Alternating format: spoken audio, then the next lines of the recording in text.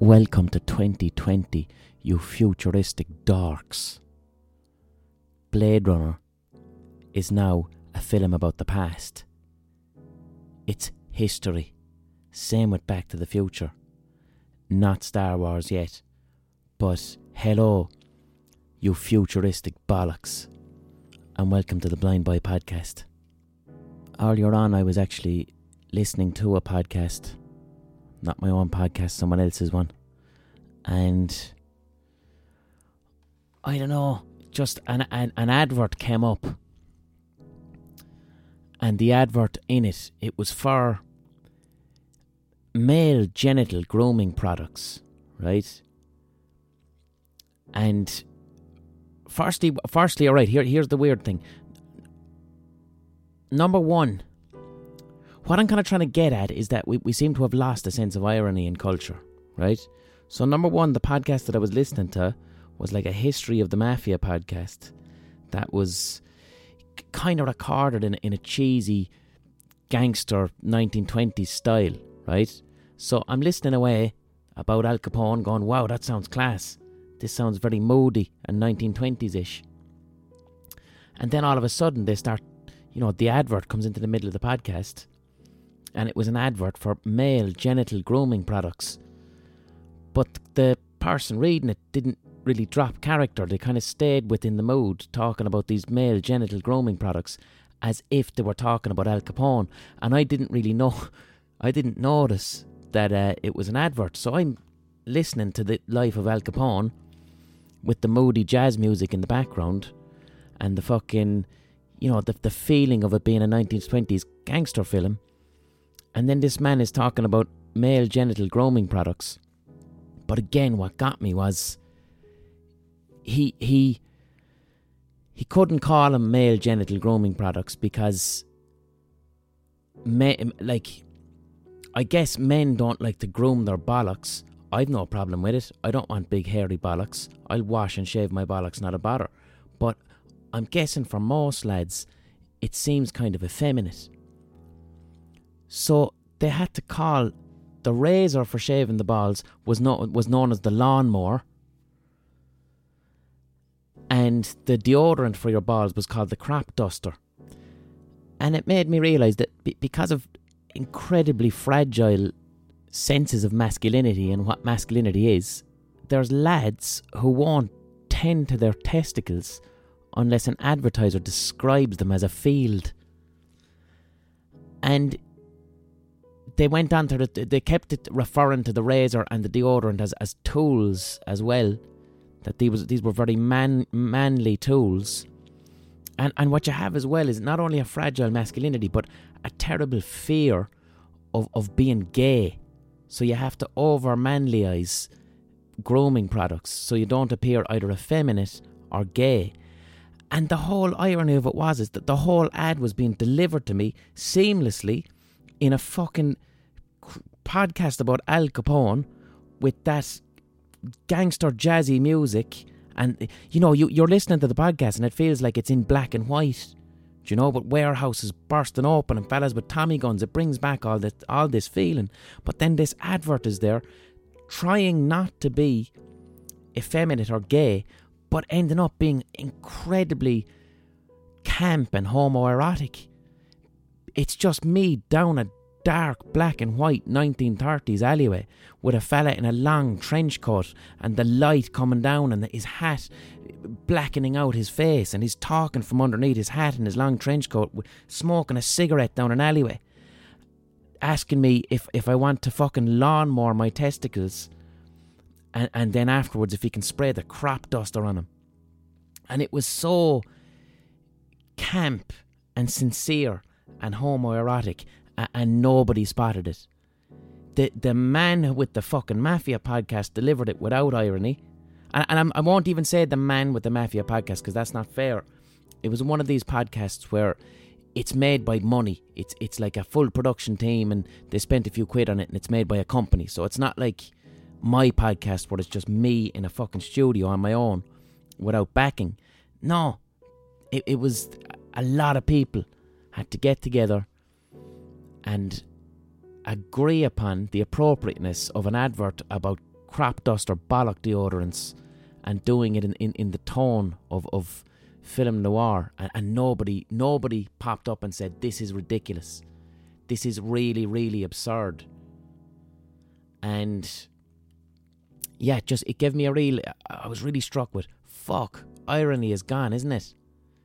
Sincerity, there's so much sincerity now in our culture as opposed to irony that no one can spot when something is utterly fucking absurd and dichotomous. And I want to revisit that on a later podcast, but it's a hot take that I'm brewing about. I'm not going to say it because someone else will develop the idea, but it's around irony.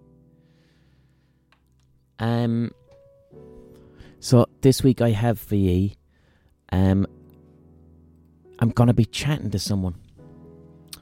I'm chatting to someone who is an expert in psychology, lads. And I recorded this in the Cork Opera House a couple of months back. I'm going to be back in the Cork Opera House in 2020 doing another gig, and in Belfast, and in doing a UK tour and an Australian tour, and I'm in Chiang Mai in Thailand, and I'm in Galway. See how I did that? Look those up. Blind Boy 2020 in one of those areas if you live there. I have to plug the gigs, lads, I apologise. But yes, this is a conversation I had with a psychologist by the name of Dr. Sharon Lambert, who specialises in addiction, trauma psychology. And again,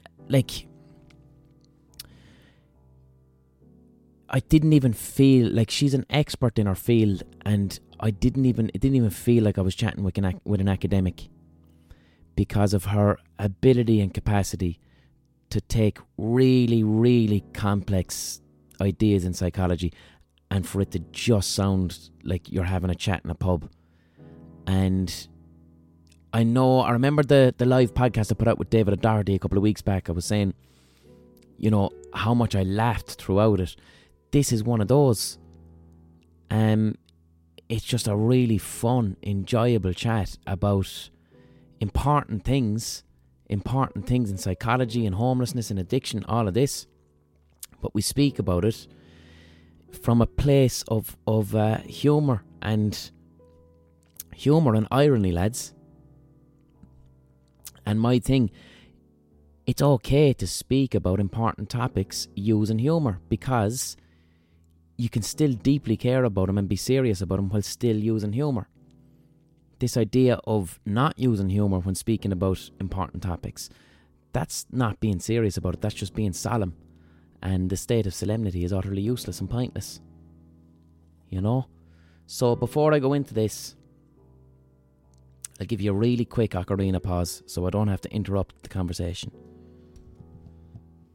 Also, when I'm recording this right now, it's a half. Ever catch yourself eating the same flavorless dinner 3 days in a row? Dreaming of something better? Well, HelloFresh is your guilt-free dream come true, baby. It's me, Keke Palmer. Let's wake up those taste buds with hot, juicy pecan-crusted chicken or garlic butter shrimp scampi. Hello Fresh. Stop dreaming of all the delicious possibilities and dig in at HelloFresh.com. Let's get this dinner party started.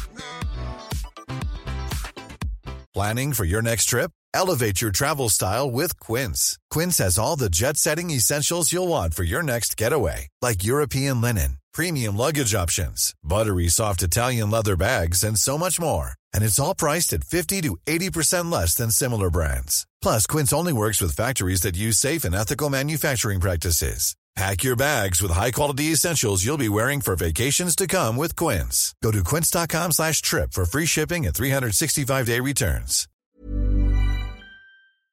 Hello, this is an advertisement for BetterHelp.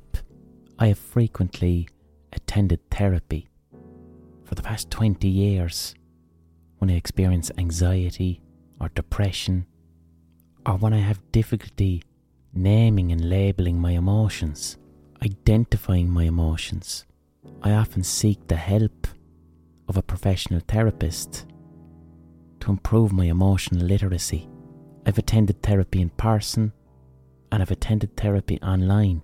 If online therapy is something you might be interested in, give BetterHelp a try. It's entirely online, it's convenient, flexible, and it's suited to your schedule. All you got to do is fill out a brief questionnaire and you get matched with a licensed therapist, and you can switch therapists anytime for no additional charge. So give it a go. Get it off your chest with BetterHelp. Visit betterhelp.com/blindboy today to get 10% off your first month. That's betterhelp.com/blindboy. An hour away to New Year's, when the clock strikes 12, whatever you call it, the new year 2020. So I want to open up a can. All right. Here's the ocarina pause. You're going to be played an advert probably that Acast put in, hopefully for crop dust in your bollocks.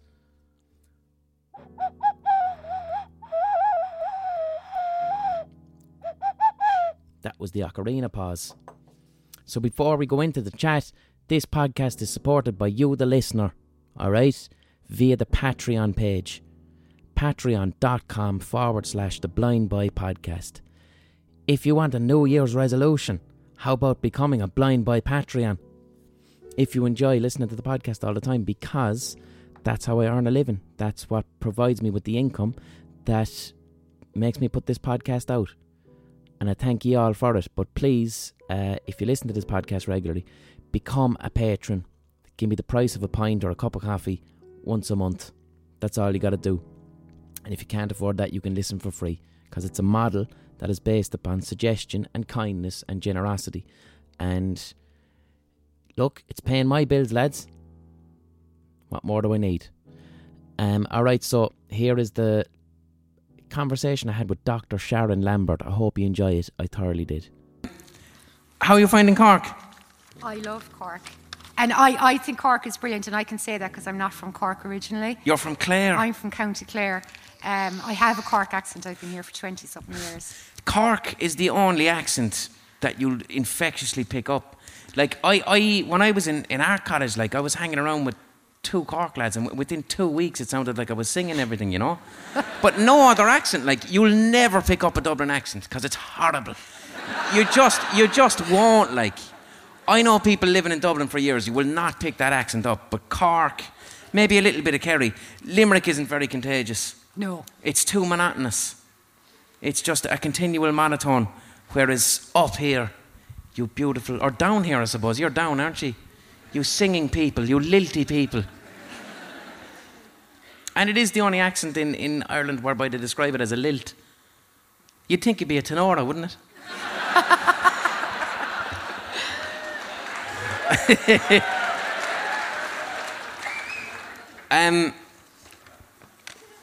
Usually what I do when I have a guest, Sharon, right, is I ask the internet for the questions, because that's the best way to democratise it. And the questions were fucking class. They were very, very... I don't understand the half of them, so I'm hoping... First off, like, what do you do? Like, you're a lecturer in applied psychology, so I know what applied maths is. That's when you get maths, but you make the maths work in the real world. Is that what applied psychology is? That's exactly what applied psychology is. Could you put the mic a little bit closer? Sorry. Yeah. So, yeah, it's about taking psychological theories and concepts and applying them to real world problems. So a lot of the work that we do in applied psychology in UCC is based in communities. So we do a lot of research with organisations, working with people who are experiencing homelessness, people who use drugs, mental health. So it's about... There was a very famous psychologist in the 60s, I think I could get this wrong now, my boss who's always talking about it, and be really cross, George Miller, and he said it's really important to give psychology away, and that's one of the things that we do in applied. So actually, I don't know if any of the other departments in Ireland are called applied psychology, or if they're just schools of psychology. We're applied psychology, because one of the things we want to do is give psychology away. So a lot of the work that we do is with groups of people who often need psychology but find it very hard to access it. And you work with a lot of what it said on your biography is marginalised people. Yeah. So what is the definition of someone who'd be marginalised? What does that mean? So for me, what I talk about is people who find it very hard to access services that you and I can access. Well, I don't know what it's like when you rock up to A&E like that, but you're probably marginalised, actually. Are you marginalised? I suppose if I should have brought my dictaphone, and this could have been actually a research. I could have gotten a paper out of this. If I walk up to A&E with the bag on, they're gonna like, oh shit, it's blind boy, and I'm like, but my leg is sore, and can I have a selfie? No, can you cure my leg? So in that sense, I suppose I could go around calling myself marginalised. Now, thanks for that. Now I'll be. People will love that. I'm blind boy. I'm marginalised because I'm well known. All right, so shut the fuck up and stop oppressing me. Yeah, so there are groups of people in our community who need our services and who find them very difficult to use them because they're stigmatised.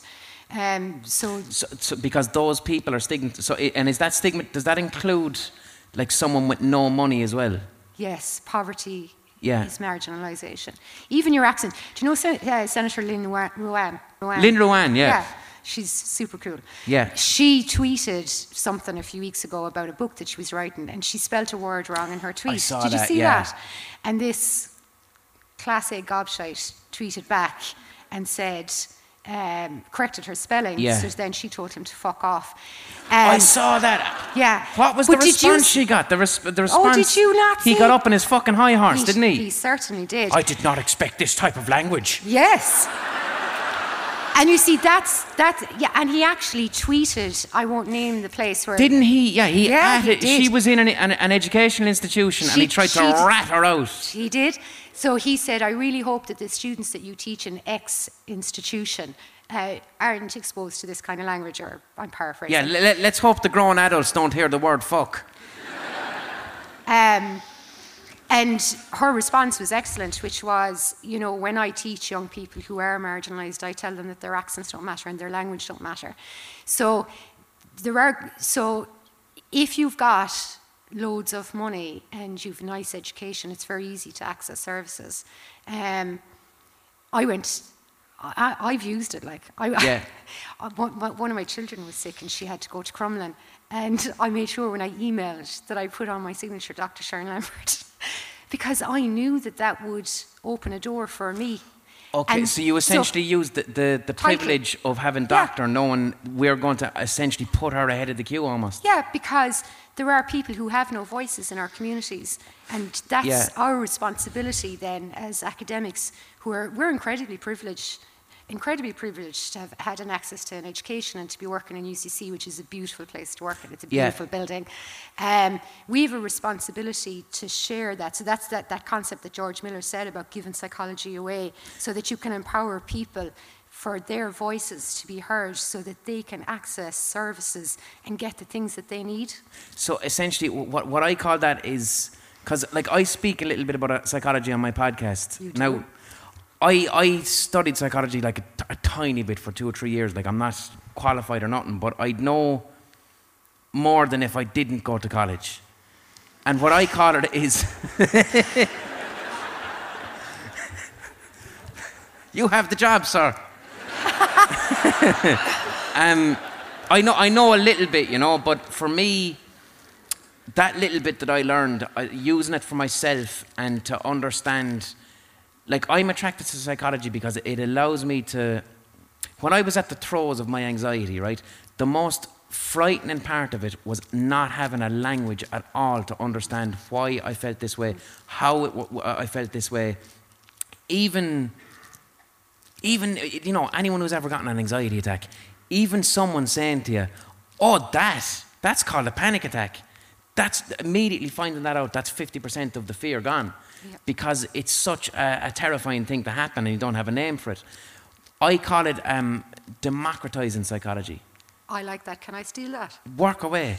We could have, I have it. We will set up a new module. We'll propose a new module called democratic psychology and put it to academic board. What do you think? Yeah, fuck it. Why not?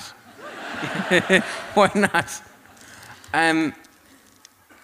What's your own journey? How did you end up Because you didn't start off as an applied psychologist. So when I was small, I wanted to be a guard. I really wanted to be a guard. And I was really short. That's a real Claire thing. I know. Yeah. So you're either a hurler or a guard, like yeah. Claire. But I wanted to be a guard, and I'm 5'3" And was this when guards had to be a certain height? They had to be. I think it was 5. It was ridiculous. Like it's because there was no guns. I always thought that was gas. It's like you can't have guns, so you have to be 6 foot. It was 5'7". It was 5'7" for a woman and 5'9" for a man, or something like that. And it was something ridiculous. Like we're all fairly short. And my grandfather, lovely man, he was born in 1906. Wow. And he used to tell me to go home and at night time to hold on to the top of the bed and try and make my toes. So every night I used to stretch in the bed. But what are you doing? Training to be a guard? Yeah. And that's why all the guards look like bats. And my poor mother, she'd be looking at me, she'd go, I don't think it's going to happen, love, you're 5'3". So I kept trying anyway. So then anyway, it wasn't working. So I went to England in the 90s to because join... Because the British police are a bit shorter. There was no... Are you fucking serious? Yeah, I'm serious. Why are you going to England? Because the police are shorter and they let me in? Because I was going to join the police in England. I think that's a perfect That's reasonable. fucking nuts. Will you stop? Says the man with a bag. I suppose I have a bag in my head, yeah. I'm not... It's all relative. It's like a nursery rhyme. Going to England to meet the Queen because they accept shorter people more. Yeah. Why did the British not discriminate against short people, but the Irish did? I don't know. Do you know what I think it is? What? This valorisation of what's known as the big fucker. He's a big fucker. Those lads out in Clare, they're big fuckers out there. He plays goals. That's it. Whereas they obviously don't have that in Britain because they're better at horses. Yes. So they used, like Oliver Cromwell was tiny, going around on a horse, chopping everyone in Drogheda's head off. So they're like, it doesn't matter about height. Yeah. And they're all inbred as well, the posh ones, so they're... Go on. So I went over to England. I moved to London in 90... Can you move the mic, I'll just move it, yeah. Like this, yeah, perfect. Yeah. There you go. See, you've got loads of experience. So I moved... Is that too loud, though? No, that's grand. Yeah, so I moved to London. They need a bit of a fucking Claire lilt up here. That's what they need to hear. So I went to London in 1995, and unfortunately I moved there the day before the Canary Wharf bombing. Oh, dear. Oh, dear. So I went down to the police recruitment centre the next day and said, hi! And, like, this is the 90s now, and I'm from East Clare, so I was wearing a cardigan as well, and jeans, like an Aran one. Yeah. And I was like, hi! And, like, I really want to be a policewoman. So he said, fuck off home, Paddy. Are you fucking serious? Like, word for word, that's what he said. The policeman said to you, fuck off home, Paddy. Yeah. He said, not only are you Irish, you're a fucking woman as well. Fuck off home. Yeah. Jesus We've Christ. We've moved on. So I stayed in London for about... What did that feel like? Well, I was only 19, so, you know, like, you don't have... Like, it's different now. I'm in my 40s. I don't really care about anything. So I just went, OK, thanks very much. And then Irish people are very polite. So I said, sorry for taking up your time. Thanks very much. Bye. And I left, and I got a job in the London Borough of Barnet, processing. Barnet, a place named after a haircut. Yeah. Barnet, processing. I was never good at maths. I'm shit at maths. I'm very bad.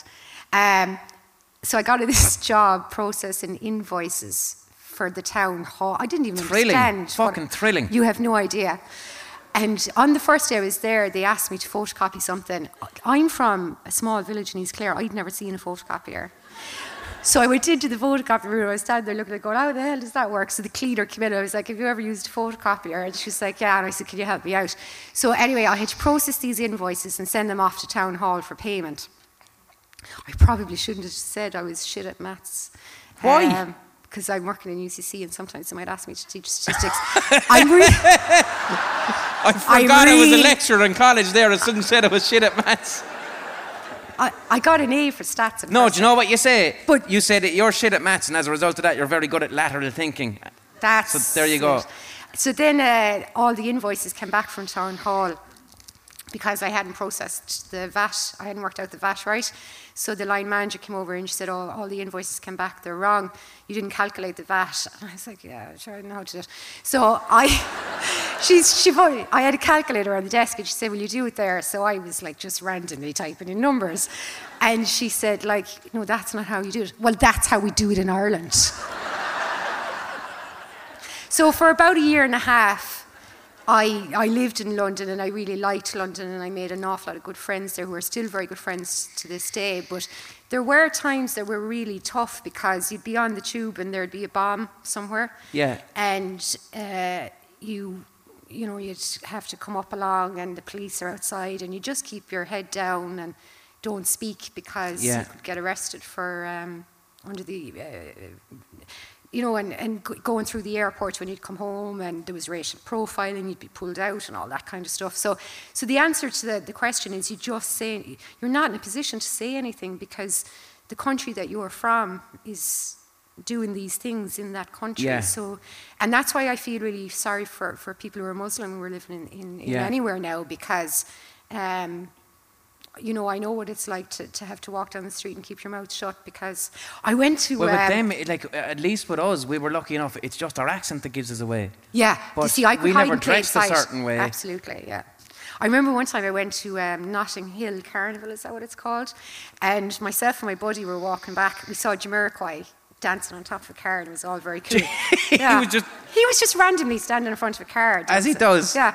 That's total before Instagram, carry on. Yeah, and there was a little radio, do you know the little ones that you put the battery in with the aerial? And it was just left like in the middle of nowhere. So my buddy said, "Oh my God, we'll rob that," like, because we had no money. And so let's rob Jamiroquai's radio. No, I don't think it was Jamiroquai's. Okay, grand then. There was like nobody around, only Jamiroquai on this radio. So she took I didn't take it. I did not take, she did. Okay. So then we got on the tube, right? And we were chatting, and then we went, "Oh my God, we just picked up an unattended electronic device off the street at a carnival, and now we've got it on the tube." So then we had to start talking to each other in Irish about where were we going to dump this radio.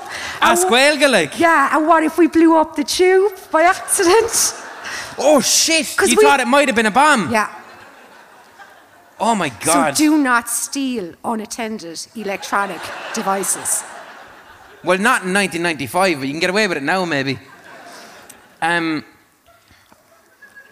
So the original question was, how did you get into psychology? We've gotten as far as you robbing Jamiroquai's radio and it turning into a bomb. So because they wouldn't have me, I started reading about forensic psychology. Okay. That's what we're talking about, psychology. And I thought, Did you just find it in a magazine? Did you have any inclination that you wanted to do this? Or? Well... Yeah, and what is forensic psychology? Forensic psychology is the application of psychology to the criminal justice system. So... Now, is it as simple as... I don't know, like a lot of these new podcasts about serial killers. Yeah. Like, does that not teeter in and out of forensic psychology? Understanding patterns and the behaviour and the mind of a serial killer and stuff? Yeah, so forensic psychology is basically taking social psychology, social psychology is all about understanding how people behave in social contexts. So forensic psychology is a new enough discipline. It only kind of emerged in the 90s. That's why I came across it in the 90s. Yeah. And it takes bits from lots of different psychology and applies it. So you have a bit of cognitive psychology, a bit of social psychology, environmental psychology and patterns of behaviour, and just applying it to criminal behaviour. So I thought, that's really cool. I'll go to college and I'll become a forensic psychologist, and then I'll go and I'll work for the police that way, and because they mightn't care that I'm short then. Yeah. Or that I'm Irish or a woman. And how did that work out for you? So I did. And what did you do? You just went to a university and... Yeah. When I was 23, I went to UCC and did a psychology. So they had forensic psychology in UCC in... Yeah, they did. And it was a real emerging field at that point? Yeah. And what about... I'm kind of on topic. I heard that serial killers always piss the bed and set fire to things and harm animals, and that's how you know if someone's a serial killer. Is that true? Well, is that forensic psychology? I hope not. My 6-year-old wet the bed last night. No. there are so with some people who do bad things have had very difficult childhoods, and sometimes they do bad things in childhoods and then grow up. It's much more complicated than that. It's like a 6-hour lecture. Of course, yeah. I didn't think it was those three things all of a sudden. Usually there's a deficit in empathy. Yeah. So then that means that you can do whatever you want and you don't feel bad about it, which is pretty cool, I guess. Like, look at us working really hard for a living, and you could just kill people and get lots of money. What about? See, I'm coming at this from a real pop my thing that I'd know about would be like I'm okay with cognitive psychology, existential psychology, things like that. When it comes to like forensic psychology, it's like what I've read off the back of a cornflakes box type of stuff, you know. But is it true that like serial killers, they're born psychopaths, but it's also if they have a traumatic childhood too, and then there's other psychopaths that don't have traumatic childhood, but those people end up in business? Yeah. Is that, again, like I'm just throwing... If you're interested in psychopaths, there's a really good book called Snakes in Suits, When Psychopaths Go to Work. Yeah. It's written by Bob Hare. So he was a psychopathic expert basically in the States, and when he did a lot of research on psychopaths, and about 3% of the population are psychopaths. Yeah. Some psychopaths might have experienced some kind of brain trauma when they're born, but most it's as a result of early life experiences. So does that mean psychopathy, it's not a genetic thing, it's more an environmental thing? Or do we know? Or can you even say that? You see, Kenya, I mean, they've spent... Kanye West, he's not a fucking... Come on, chill out now. There's millions, there's been millions and millions of dollars and euros and pounds spent on trying to find an addiction gene, and they haven't found it. So I just think that human beings are incredibly complicated, and there's no one solution to anything. Yeah. It's a biopsychosocial response. So it's part biological, part psychological, and part social. Yeah. So it's, and there's no, everyone is a different bit, like a spectrum. Yeah, we're all different bit. We're all biopsychosocial beings. And so when you were doing forensic psychology, you ended up working with the English police. No, I didn't. That sounded like an accusation. I didn't. I did not. I totally refute that accusation. No, I worked in An Garda Síochána for a few years. My first job actually was working with young people in Cork who were at risk or involved in crime. But when you're working with the guards, essentially, is that moving towards criminalising people then? Yes. Yeah. Because that's their job. That's the guard's job, yeah. Yeah. So I suppose when I was younger, what I thought was I wanted to catch bad people. Yeah. And then I suppose the more that I worked with people in the real world, the more I realised that there are, as I said, about 3% of the population are psychopaths, so about 3% of people are bad, and that's not even a nice thing to say. They're only in the situation that they are because, but for the grace of God, there go I. Yeah. But in terms of people who are involved in criminal activity, it's mostly people who are very sad or people who are very mad. Yeah. And I mean, if you go into any prison in Ireland, most of the people who are in prison, they should be in hospital. Yeah. Getting help with all of the different issues that they have, their mental health issues and their substance dependence issues.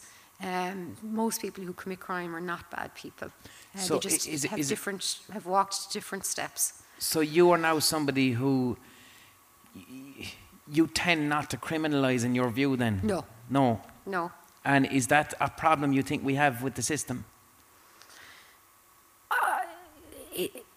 We have, like, there are laws. The laws exist, yeah. and An Garda Síochána has to enforce those laws. There will be members of An Garda Síochána who won't agree with all of the laws that we have, but when you sign up for the job, you have to do that. Yeah. So I hope, as a society, that we're getting more progressive and that we're going to start looking at things in a different way. So, earlier, it's very... That's a guard who left. A very sad, upset guard. It's not... They probably just wanted to piss. Yeah. She works in a call centre, we just heard, so she has to take a call. That's what you do in call centres, isn't it?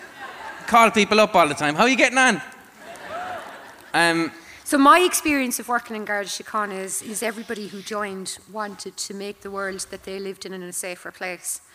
That's not my experience with all the guards that I know. That's fair enough. We can talk about that. That was so.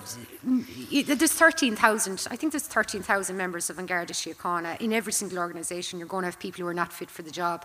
But most of the people I met with were very hard-working people who really wanted everybody to be happier. I think that on Garda Síochána I've had a difficult time. You know. Well, the past 10 years, like the numbers have been crunched. They've been shutting down stations everywhere. Yeah. So I would say guards today are I don't think they're very happy. Friends of mine who are guards, what they will complain about a lot is what they say is that they've lost their powers of discretion. That's a so huge they thing. can't. Yeah. So that means you have to reinforce. So if you meet a young fella down the road and he's done something stupid, in the past they'd say, sure, look, God loves us, so you know, and we'll give him a chance. Or you whatever. build a relationship. Yeah, and you build a relationship. It's very difficult to do that now because if you let him off, and then it ends up on the front of the Irish Daily Mail on Sunday, Dr.Sharon Lambert gave 10 young fellas 10 chances. And I mean, it happened recently in relation to juvenile. There was all these young people who hadn't been prosecuted, and most of the young people that they were talking about, do you know where they are? Where? They're dead. They're dead. If you look at the statistics of the people that they're talking about who weren't prosecuted, they're dead. So prosecuting them was not what they needed anyway. Yeah. What was the point of it? But on Garda Síochána have to go out and they have to enforce those laws. Yeah. And then they no longer can use discretion because of mistakes that other members made. So very good people in on Garda Síochána have to pay for the mistakes that other members made. And can we try to be a little bit less controversial? Okay, I'll express an opinion that's controversial and then you can disagree with it or agree with it. Some people would say as well that a guard's loss of discretion, especially on things like what my buddy says, that like they can't community police anymore. No. They can't build relationships with the community. They can't have friendships. They can't turn a blind eye in the interest of a greater good, because they're continually forced to, no, I must criminalise. Yeah, here's the controversial opinion. It's a way to, especially on the road, to earn more tax revenue. That a guard no longer can go, look, I know you were speeding, but sure, look, we'll be grand, instead of straight up with the ticket now. I don't think so. Great. I think it's because they're worried that if they don't, and somebody somewhere complains about that their career will be on the line. Okay. And they might want to give you a chance, and then they're afraid that, so I get caught, and you go in and you say, well, Sharon Lambert got caught last week and you let her off. Yeah. Somebody else then says, well, that's not good enough. And then that guard has to account for the fact that he let me off. So I don't think that individual members of Garda Síochána are interested in generating revenue. I think that they're very worried about not being seen to do everything, dot every I and cross every T, because there'd be a consequence for them. And you also work with the guards. Do you still work with the guards in... You're not a guard anymore, yeah? I was never a guard. I was always a civilian. Wait, how did that work out? So they hired me as a civilian. What? So I was a psychologist, and I went to Templemore. Okay. Yeah. You were training the guards in Templemore? Yeah. All right, so you're not a guard? No. Okay. What was that? I was still too... So they brought down the height, and by the time they brought down the height, you're not going to believe this. This is the most fucking Irish conversation in the world. So when they brought down the height of the thing to be in the guards, and I said, yay, I was too old. Oh my God. So they just did it. They clearly didn't want me. I just had to accept it that they didn't want me. So yeah, I trained as a psychologist, and then I went off down to Templemore and I worked So there for a few like years. in the most basic way, as a forensic psychologist, what would you teach a guard? Like some 19-year-old lad in from Tip who's fond of the hurling and now he's got a baton in his hand. What do you... Like, are you teaching young guards who are on the beat, or is it... It was all levels. So, all levels. yeah. So, like, what would be the most... I know there's some here, because I saw some outside in the lobby earlier. They're grand. They're grand. They were high. Just like what would an Irish guard learn on day one about forensic psychology? Just to understand what it is. So I suppose the kind of things I was working on were investigative interviewing and in cognitive psychology. So how you apply psychology to interview, and so understanding human memory. So teaching people how to spot when people are lying. No, because you cannot do that. Really? No, isn't that a huge What about disappointment? those lie detector tests? You can do though. They're not always accurate, and we don't have that legislation in our country anyway. But it's things like, so just supposing you were involved in a traumatic incident and you'd had a lot of alcohol, and you're trying to remember the details of it and you can't remember it all. There's different strategies that you can use to try and get people to recall information. So it's called the enhanced cognitive interview. Mm-hmm. So like your brain is really cool. It's got all these little folders. And if you imagine your brain is like a computer and it's got all these little folders. So it's got a folder for sound, smell, taste. So do you know, like when you're walking in the woods and it could be a summer day and it's, Christmas and you kill trees. someone. No. And you smell like a Christmas tree smell. Yeah. So that opens your brain that's dealing with olfactory responses. I find smells can bring me back to memories more than any other sense. Yeah. Well, different people have different senses that are stronger. Yeah. So you could be walking along, you get a smell, and boom, and then the part of your brain that deals with that smell says, that's connected to other things and other experiences. So it opens, it's like as if you've got 4 folders open on your desktop then, so it connects it to all of the other experiences. So if somebody was really drunk in a fishmonger's and killed someone, would you walk into the interrogation room with a mackerel? Is that kind of on the gist? You actually could, yeah. So are you saying... Well, I couldn't because I'm not a member of Garda But Síochána. are you saying one of the guards, I don't know, might walk in smoking Marlboro Red? Because they, would... If the person wanted to confess. Yeah. Yeah, otherwise then that would be... But are you saying the guards would actually use smells as a way to...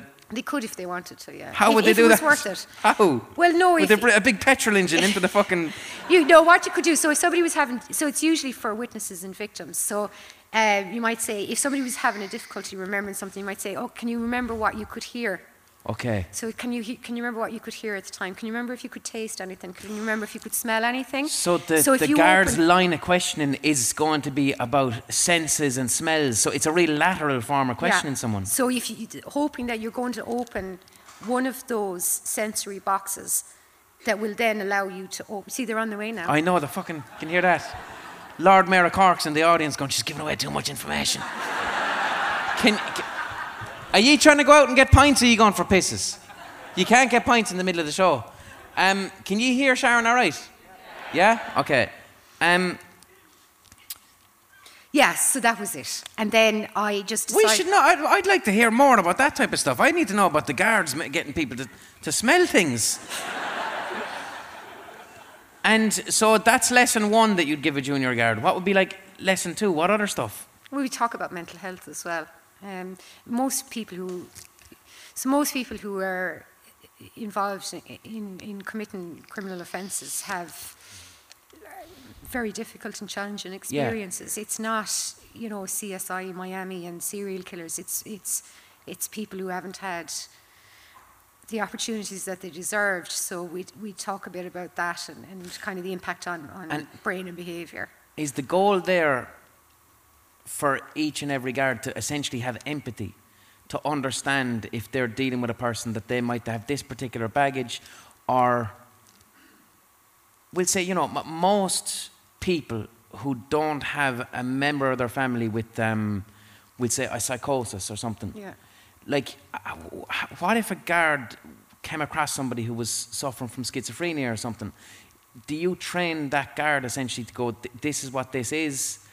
It was they have a huge, so in Ireland our legislation is huge. There's a huge amount of legislation, and that's the most important thing when you're training to be a guard, because if you go out and arrest somebody and you've done one of the basics wrong, it's going to be thrown out of court.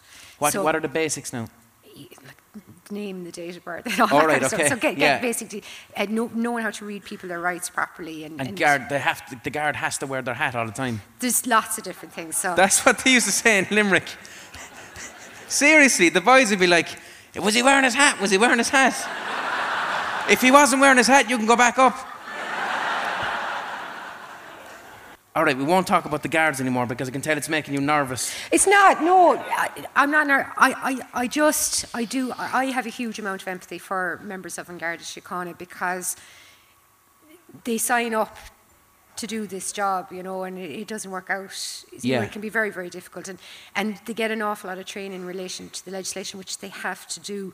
And I think that sometimes, as you said, they might not be always prepared for. Yeah. And I mean, being in a classroom is not going to prepare you for the real world. And if you were from East Clare and you're stationed, and your first station is Store Street in Dublin, it's a big shock to the system. Yeah. So I think it would be really nice if they had more training on the impact of poverty and deprivation, marginalisation, addiction, that kind of stuff, so that they'd understand that when sometimes people behave in very challenging or difficult ways, if they were, to be able to understand. For me, I remember myself and my other half were at home one night. We were watching Crime Watch or Crime Call or whatever that's called, and the CCTV bit. Yeah. And this man just randomly headbutted a fella outside a bookies. I think it was in Limerick, actually. It was either Limerick or Dublin. It wasn't Cork, anyway. And we were watching it, and my other said, Jesus, that's desperate. And I said, yeah, he's very dysregulated, isn't he? Very emotionally dysregulated. God love him. I wonder what happened. So, when I see somebody who's acting in a kind of an aggressive or threatening manner, as a psychologist, I'm interested in what's happened. Yeah. What has happened that's made you feel, and I don't think that a lot of people are angry, I actually think they're frightened. Mm-hmm. And I think that when you work in a job where you have to deal with really high energy and sometimes aggressive situations, that it's much easier for you to be able to manage it if you understand where it's coming from. Yeah. And I'm very lucky, I'm a psychologist, I understand where it's coming from. Yeah. So would you say too that, like you mentioned before, right, guards have to uphold the law and laws exist. Yeah. But let's just say that someone who headbutts someone, yeah, and they get caught, and yeah, then they get done for assault, and yeah, then they get 2 months in prison. Yeah. Would and you I'd say, what's the point? What's the point? Is that person, if you're saying there that you view anger as an expression of fear? Yeah.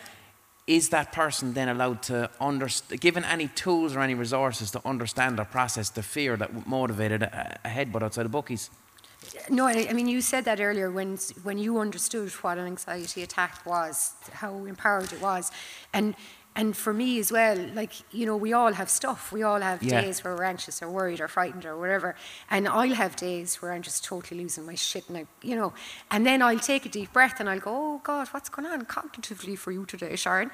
And I can understand, and I go, okay, so you're not actually cross, you're actually worried.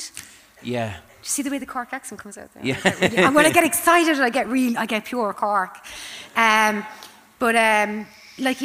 would love if people had the opportunity to learn more about themselves and what's going on in their own bodies and their own brains, so that they could have control over it. I don't know if always as psychologists and psychiatrists we give it away, actually. Do we kind of hold on to it a little bit because it makes us all-knowing and all-powerful? The academic problem that goes with a lot of issues is that there's barriers of language whereby, I've had a few people say to me, people who are actually themselves in psychology and academia, saying that they're doing this professionally and ways that I've said things, talking about CBT and stuff, has made them understand it better.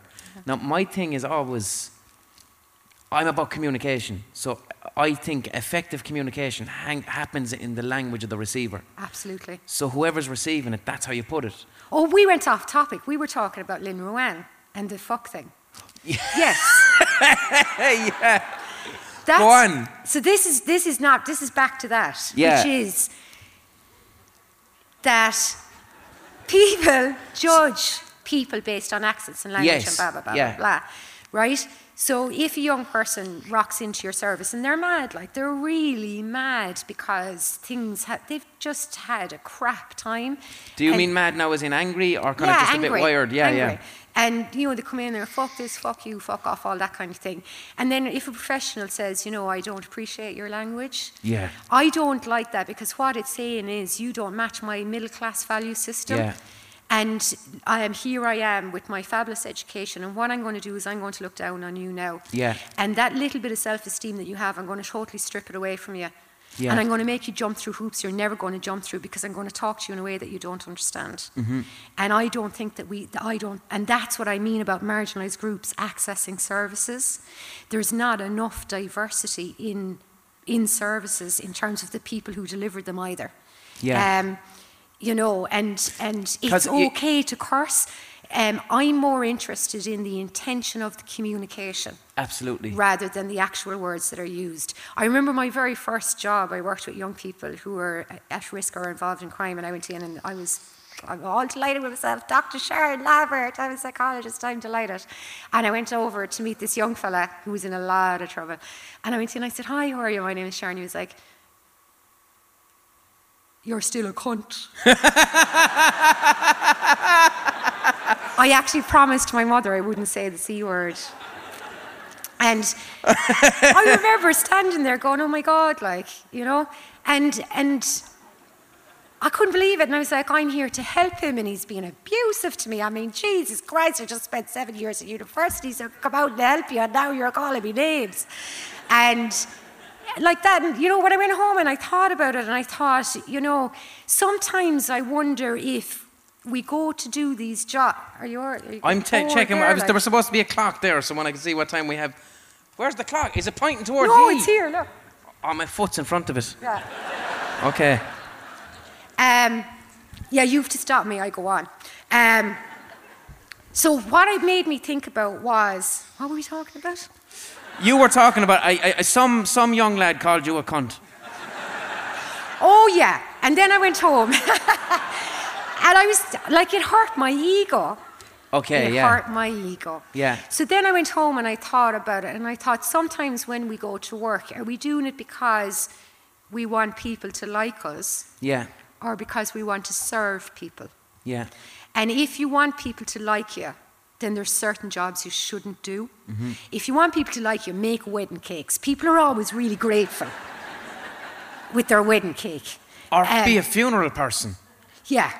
You've no time for being a bastard. Do you know, if it's a funeral. Dentists don't get thank you cards, you know. It's like yeah, no one's going to thank their dentist, really. Thanks for essentially beating me up, but I was in a chair. Yeah. So, and sometimes with, I suppose, the jobs that I've done, I have worked with people where you have to spend a long time building a relationship. Because there's lots of reasons why they're not interested in building a relationship, and you have to go slowly. So for those jobs, you have to say that you don't go into that if you're there because you want somebody to like you, because, you know, that's what I have kids for. They're young and they still like me because they don't, they're not at that age yet. But when I go to work, like, they still believe everything I say. Mm-hmm. But when if you go to work and somebody does say, fuck off, it's not about me. It's about wonder what it is that makes it really difficult for this person. And maybe it is because they don't like me. And then if that's the case, then they should be given to somebody else. Yeah. Because it's not about my ego. It's about them being served. Does that make sense? Yeah, a lot of it sounds quite similar to psychotherapy. Yes. Like in psychotherapy, like that would be called resistance. Or, you'd refer someone to a different therapist. But, like, how long did it take you to develop the skill of, like, would you be treated in we'll say, a verbally abusive fashion regularly as part of your job? Or people who are I'm in UCC now. Okay. For the first 6 months I was there, I was like, oh my God, this is really weird. Nobody has cursed at me. And on my first week there, I used to work in a service where there was a lot of young people who were in a lot of trouble, and there was a lot of drugs and drug debt and fighting and all that kind of stuff. And there'd be scuffles and, Yeah. stuff like that. But I was sitting in my new office with my fancy chair in UCC, and I was there about 10 days, and I heard all these raised voices in the corridor, and I thought, oh shit, there's a row. And I thought, oh my God, I'm going to have to go out and deal with it. So I went out, and there's all these lovely young UC students, hey. And but it was funny actually. It took me a while to working in a job where you have to be really mindful of what you do and what you say, because you don't want to trigger somebody off. And then to go into UCC where everybody's nice to you, it took a while to adjust to that actually. And that's one of the things I'm interested in, is the impact on people of working in environments where you're working with people who've just had a really, really tough time. Yeah. I don't like people saying challenging behaviour. Yeah. I don't think people have challenging behaviour. I think they're just trying to tell you something. And when you mean challenge someone, like what we would call antisocial, or someone, Yeah, the person is not trying to challenge you, this is their current language at this time to try and understand something within themselves. I think that's an adaptive response. The challenging behaviour is an adaptive response. So one of the examples I give sometimes, so if I've lived in an environment or a community or a home where there's a lot, so if I lived in a community where there was a lot of community violence, every time you leave the door, you have to be on guard. So it means your brain goes into fight and flight. Mm-hmm.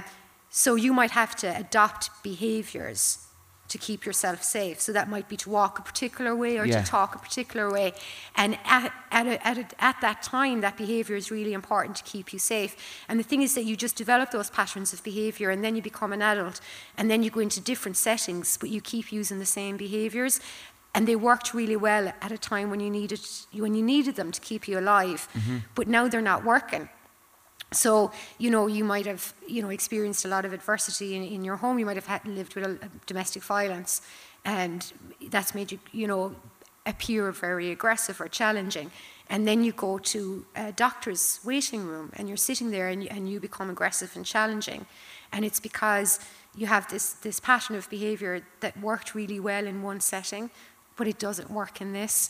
And it's just about understanding where that person is coming from, and giving them the skills and the tools to understand what's happening in their brain and how it's impacting on their behaviour. I brought my 6-month-old to A&E.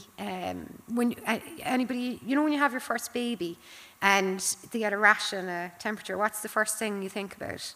Meningitis. Okay. So, my first baby, and she was 6 months old, and I brought her to South Dock in Blackpool, and he looked very worried, and he gave me a letter, and he brought her. So by the time we got to the hospital, I was convinced that child had meningitis.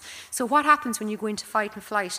Your heart rate increases, you're pumped, ready to, either fight or flight. You won't let in any rational information that says the child doesn't have meningitis as well. So your prefrontal cortex, which is your thinking brain, which is here. Yeah. In order to survive a dangerous situation, this is the part of your brain that does all of your thinking and analysing and planning ahead and understanding consequences. And you can if you get angry as well, you can feel getting hot here. Do you? I do anyway, yeah. Do you want to tell me a bit more about that? Is that not my prefrontal? Is not it is, yeah, but I don't know if it gets hot. Anyway. It does in me anyway. It does. I must check. Why do you think I wear a fucking bag? So what happens? So in an emergency situation, so if you're driving down the road and a child runs out in front of you, your body, your brain, the middle part of your brain perceives the threat. It says, danger, danger, Sharon. And because we don't trust your brain in an emergency situation, we're going to turn off the front part of your brain, which deals with thinking. We're going to activate your fight and flight response. No thinking will happen. We will perceive the threat, we will react to the threat, and you won't think about it. Because if you stop to think about it, Sharon, you'll overanalyze it and you'll be dead. So the brain is incredible at keeping you safe. So I rock up to A&E with the little baby, and the man behind the desk is there, and I'm a new mother and I'm terrified. So I've left my prefrontal cortex. Yeah. So I hand him the letter, and he's talking to somebody about a match or something, obviously not perceiving, the urgency of my particular case. And then I say to him, sorry, can you get a doctor? Like, it's kind of, serious. And he said, yeah, I'll be with you in a minute. And then I said, no, can you get a doctor? And he put up his hand. And he said, I told you I'd be with you in a minute. And I said, can you get me a fucking doctor now? So then he points to the sign that says, Abuse towards staff will not be tolerated. So what do I need to be able to read that sign? My prefrontal cortex. So then my other half is there and he's apologising on my behalf and I'm like, don't you say that. Anyway, the child was fine. But what's interesting to me is if you think about it, I'm somebody who has good internal resources because I'm a psychologist, I'm lucky I live in a nice house and I have a lovely family and I can pay the mortgage at the end of the month. I've also had to, do a lot of personal therapy and stuff like that. So if I can behave like that in that moment. With all these tools. Then why do we judge people when they totally lose their cool, when they've got so much stress going on? It is absolutely appropriate for your prefrontal cortex to switch off when your fight and flight system is highly activated. So back to God, this takes so long to get to the point. It doesn't. I'm enthralled. Everybody else is asleep, like. They're not. So that's the thing, is that's why I don't agree with the term challenging behaviour, because it assumes that the person is 100% responsible, and I don't buy that. Yeah. I think that they're trying their very best in a very difficult situation, and rather than excluding somebody from your service, what I'm interested in is how we can apply psychology and our understanding of stress and trauma on the brain to say, well, if my service, so just supposing you kick off or whatever in the waiting room, so rather than say blind boy is not welcome in our service because he's a total bollocks, why not say, what is it about our service that makes it so hard for a blind boy to be able to access it? Okay. And what could I do differently so that he can get the service that he needs? So that's what I do. That's my research, which was one of the first questions that you asked. Hey, we got there! The bar is open now for an intermission for 20 minutes, all right?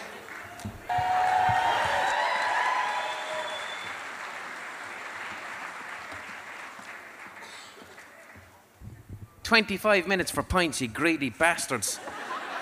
Eating into your own showtime." So, let's talk about hash. Because you are a big fan of decriminalisation of cannabis. The research is a big fan of decriminalisation. It's actually quite a serious thing. Just for example, supposing if you got caught with a bag of weed tomorrow, because of who you are, you're unlikely to end up in court. I would literally put the bag on and say, "Guard, I'm blind boy," and they'd leave me off. Yeah. But you'd have the financial resources to get yourself a really good solicitor and all that kind of stuff. Listen, 2010, when all of my buddies were emigrating, the ones that couldn't were the ones who were caught with an ounce or more of their own possession, and then they didn't have the opportunity then to emigrate and to do what the rest of the lads were doing. Yeah.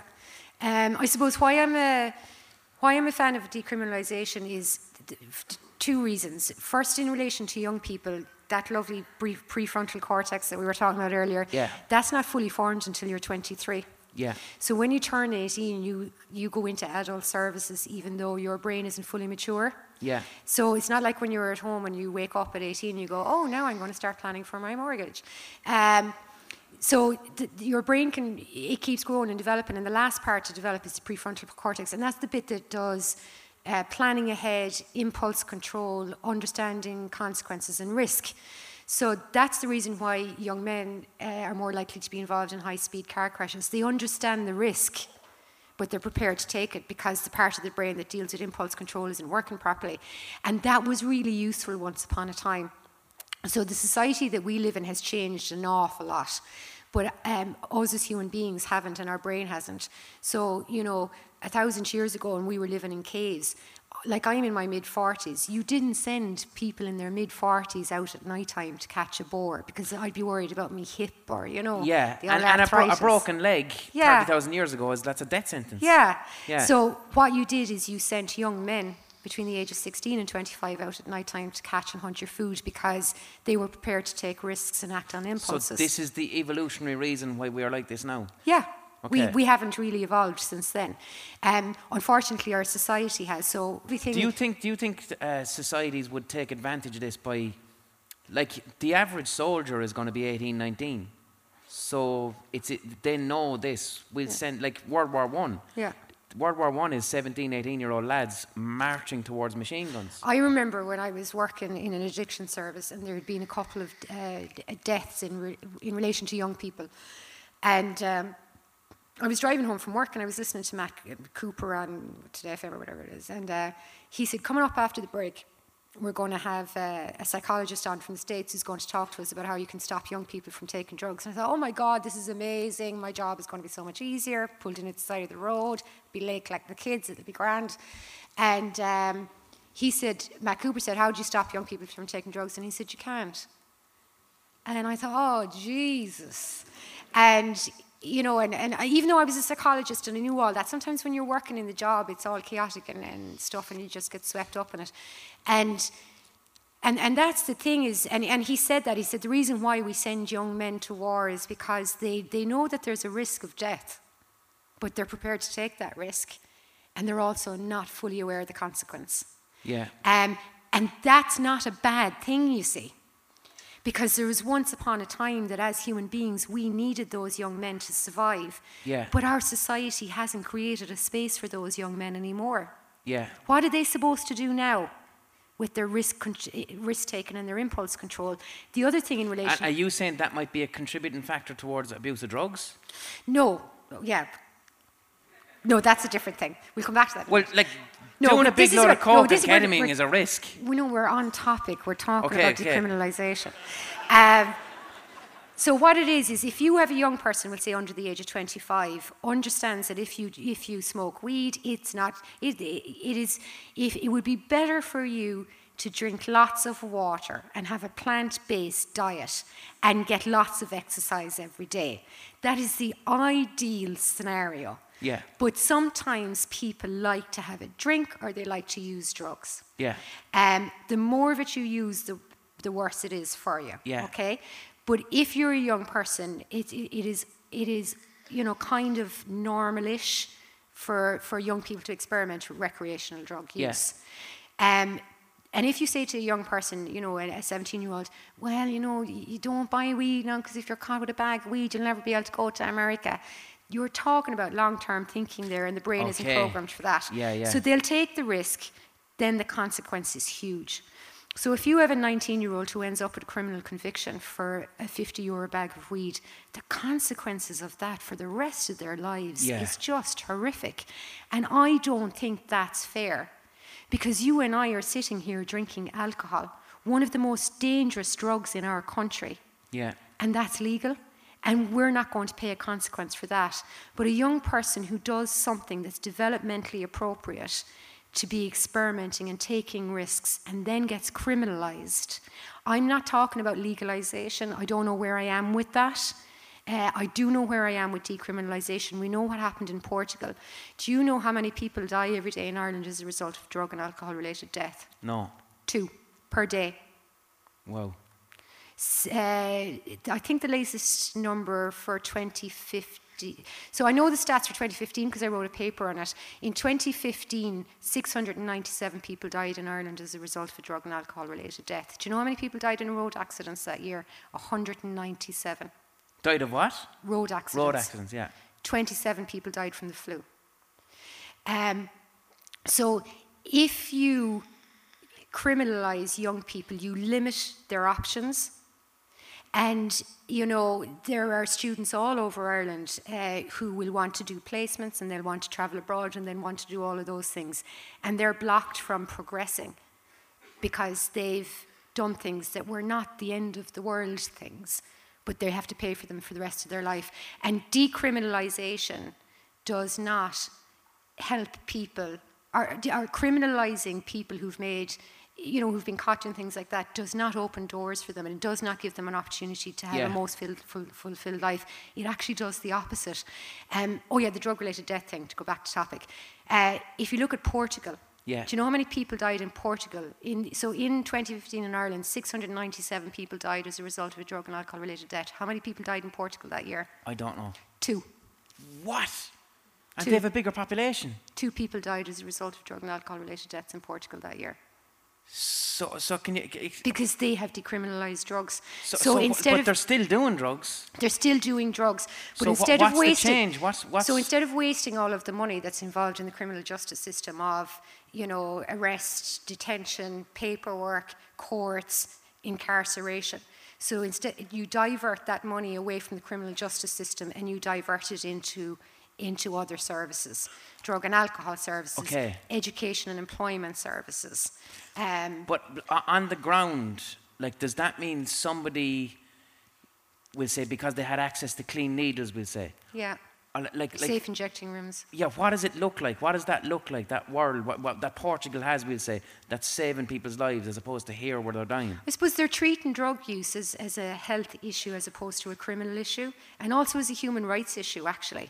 Yeah. And that's what I'm interested in. So I'm interested in the fact that... everything is decriminalised, even heroin is decriminalised. For personal possession. Okay. So if you're caught with, €1 million worth of heroin in Portugal, you're going down. Okay. But if you're caught with personal use, because people who use drugs, if they have that quantity on them. So if you take heroin, for an example, if you're using heroin, you have to use it, otherwise you will get really sick. Yeah. So if you're caught with a small amount of heroin on you, you have it because you need it, because you're sick. And I remember somebody saying you wouldn't take insulin off a diabetic. No. So, if somebody is using heroin, then there's the whole judgment. Well, it's his own fault for starting it in the first place. Well, then you didn't understand what I said just before the break, which is about the way the brain works.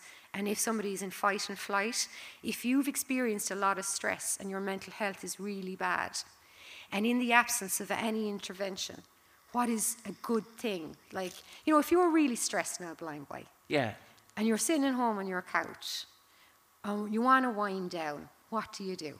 I'd have a small bit of hash. Yeah. I thought you were going to say a beer. All right. Right. No, You don't have to over-disclose.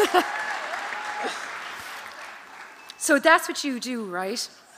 So what you're saying is that that's what you're doing for your mental... Now, you could choose to do other things. You could, well, to be honest, I'm only taking the piss there. No, but I do smoke hash, lads. My whole thing with substances is I evaluate my relationship with it. So I will never... I try not to use an external thing to mediate an internal problem. So if I'm feeling stressed and I notice, fuck it, I'd love a can. Fuck it, I'd love a joint. I know that's not good. How about I meditate, or I be mindful, or maybe I write how I'm feeling down, work through the emotions, and once I've done that, I tend not to want a can or a joint. You were nearly self-actualized in Maslow's hierarchy. I don't know about that now. I'm not... Bono thinks he's self-actualized. Well, you're up there. But if you think about, people who are living in difficult circumstances and don't have the access to the kind of knowledge that you have.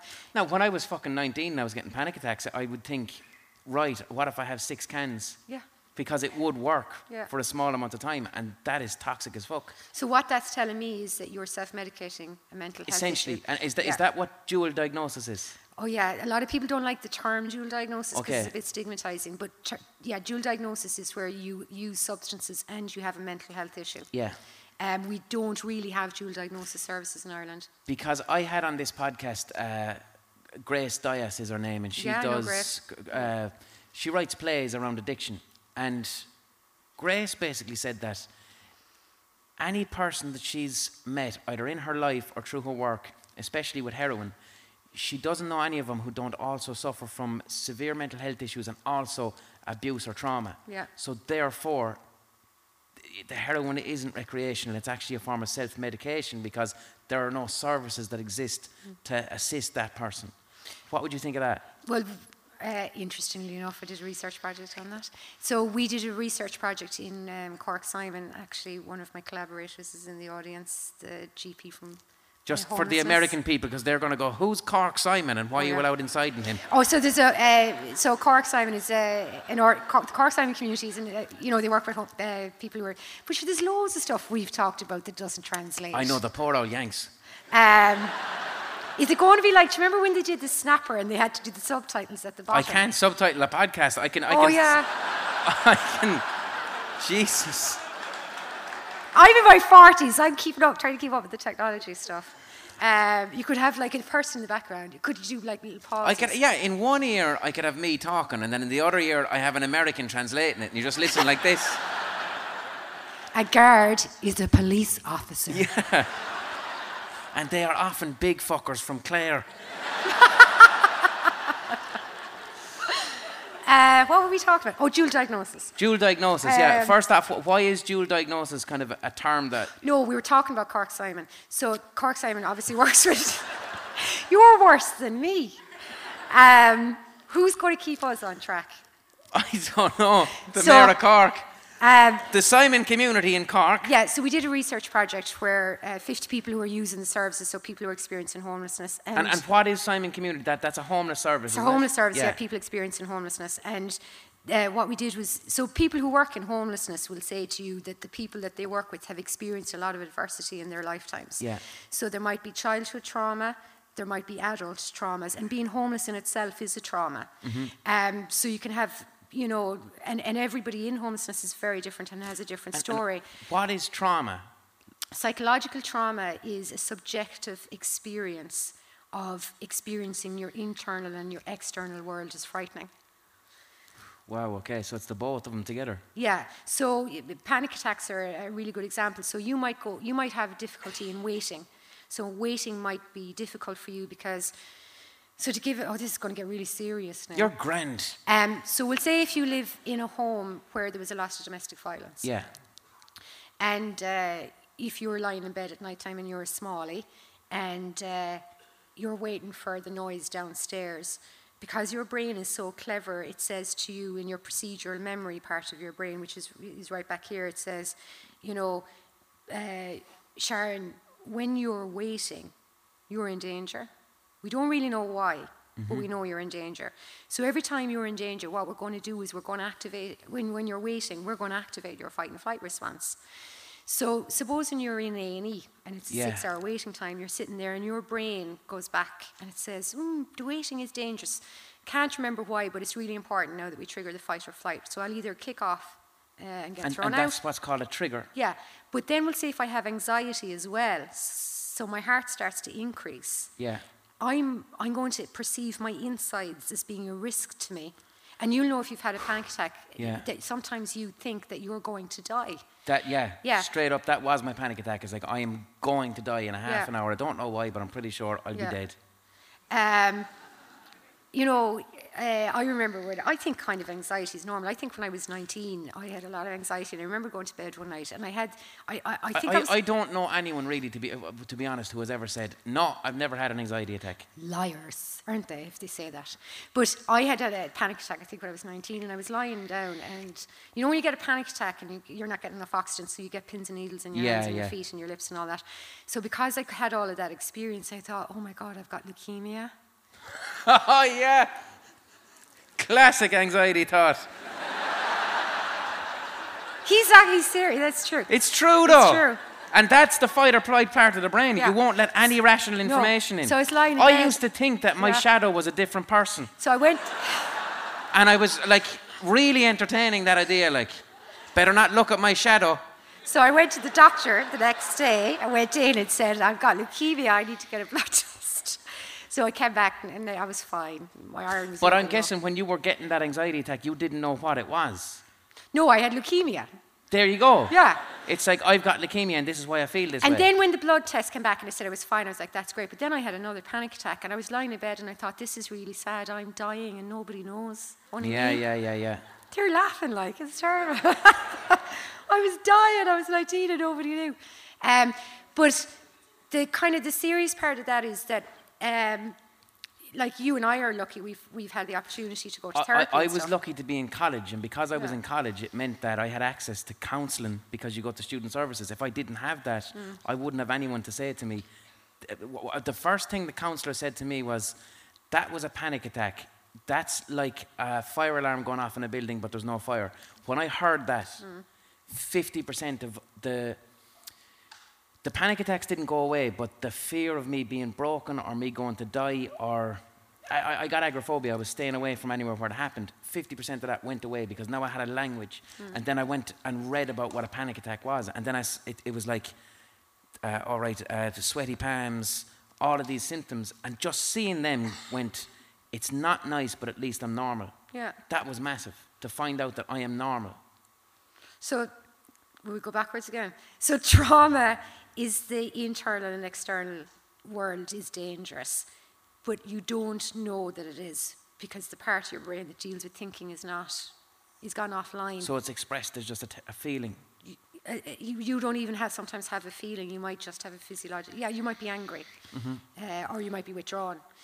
So when we looked at a group of people who were experiencing homelessness, and they had very significant levels of very unpleasant experiences. And how do you assess the trauma? Is it through talk therapy? Is it through them disclosing, we'll say, what happened to them in their life or things like that?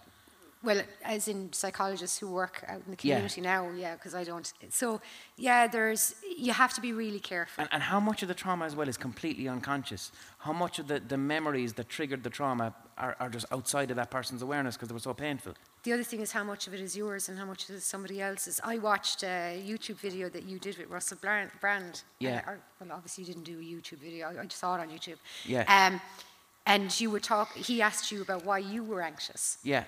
And you said it was because your great-grandfather was anxious because he was fucking starving in the famine. The famine, I do believe that. I believe that I don't believe I genetically inherited it. I just...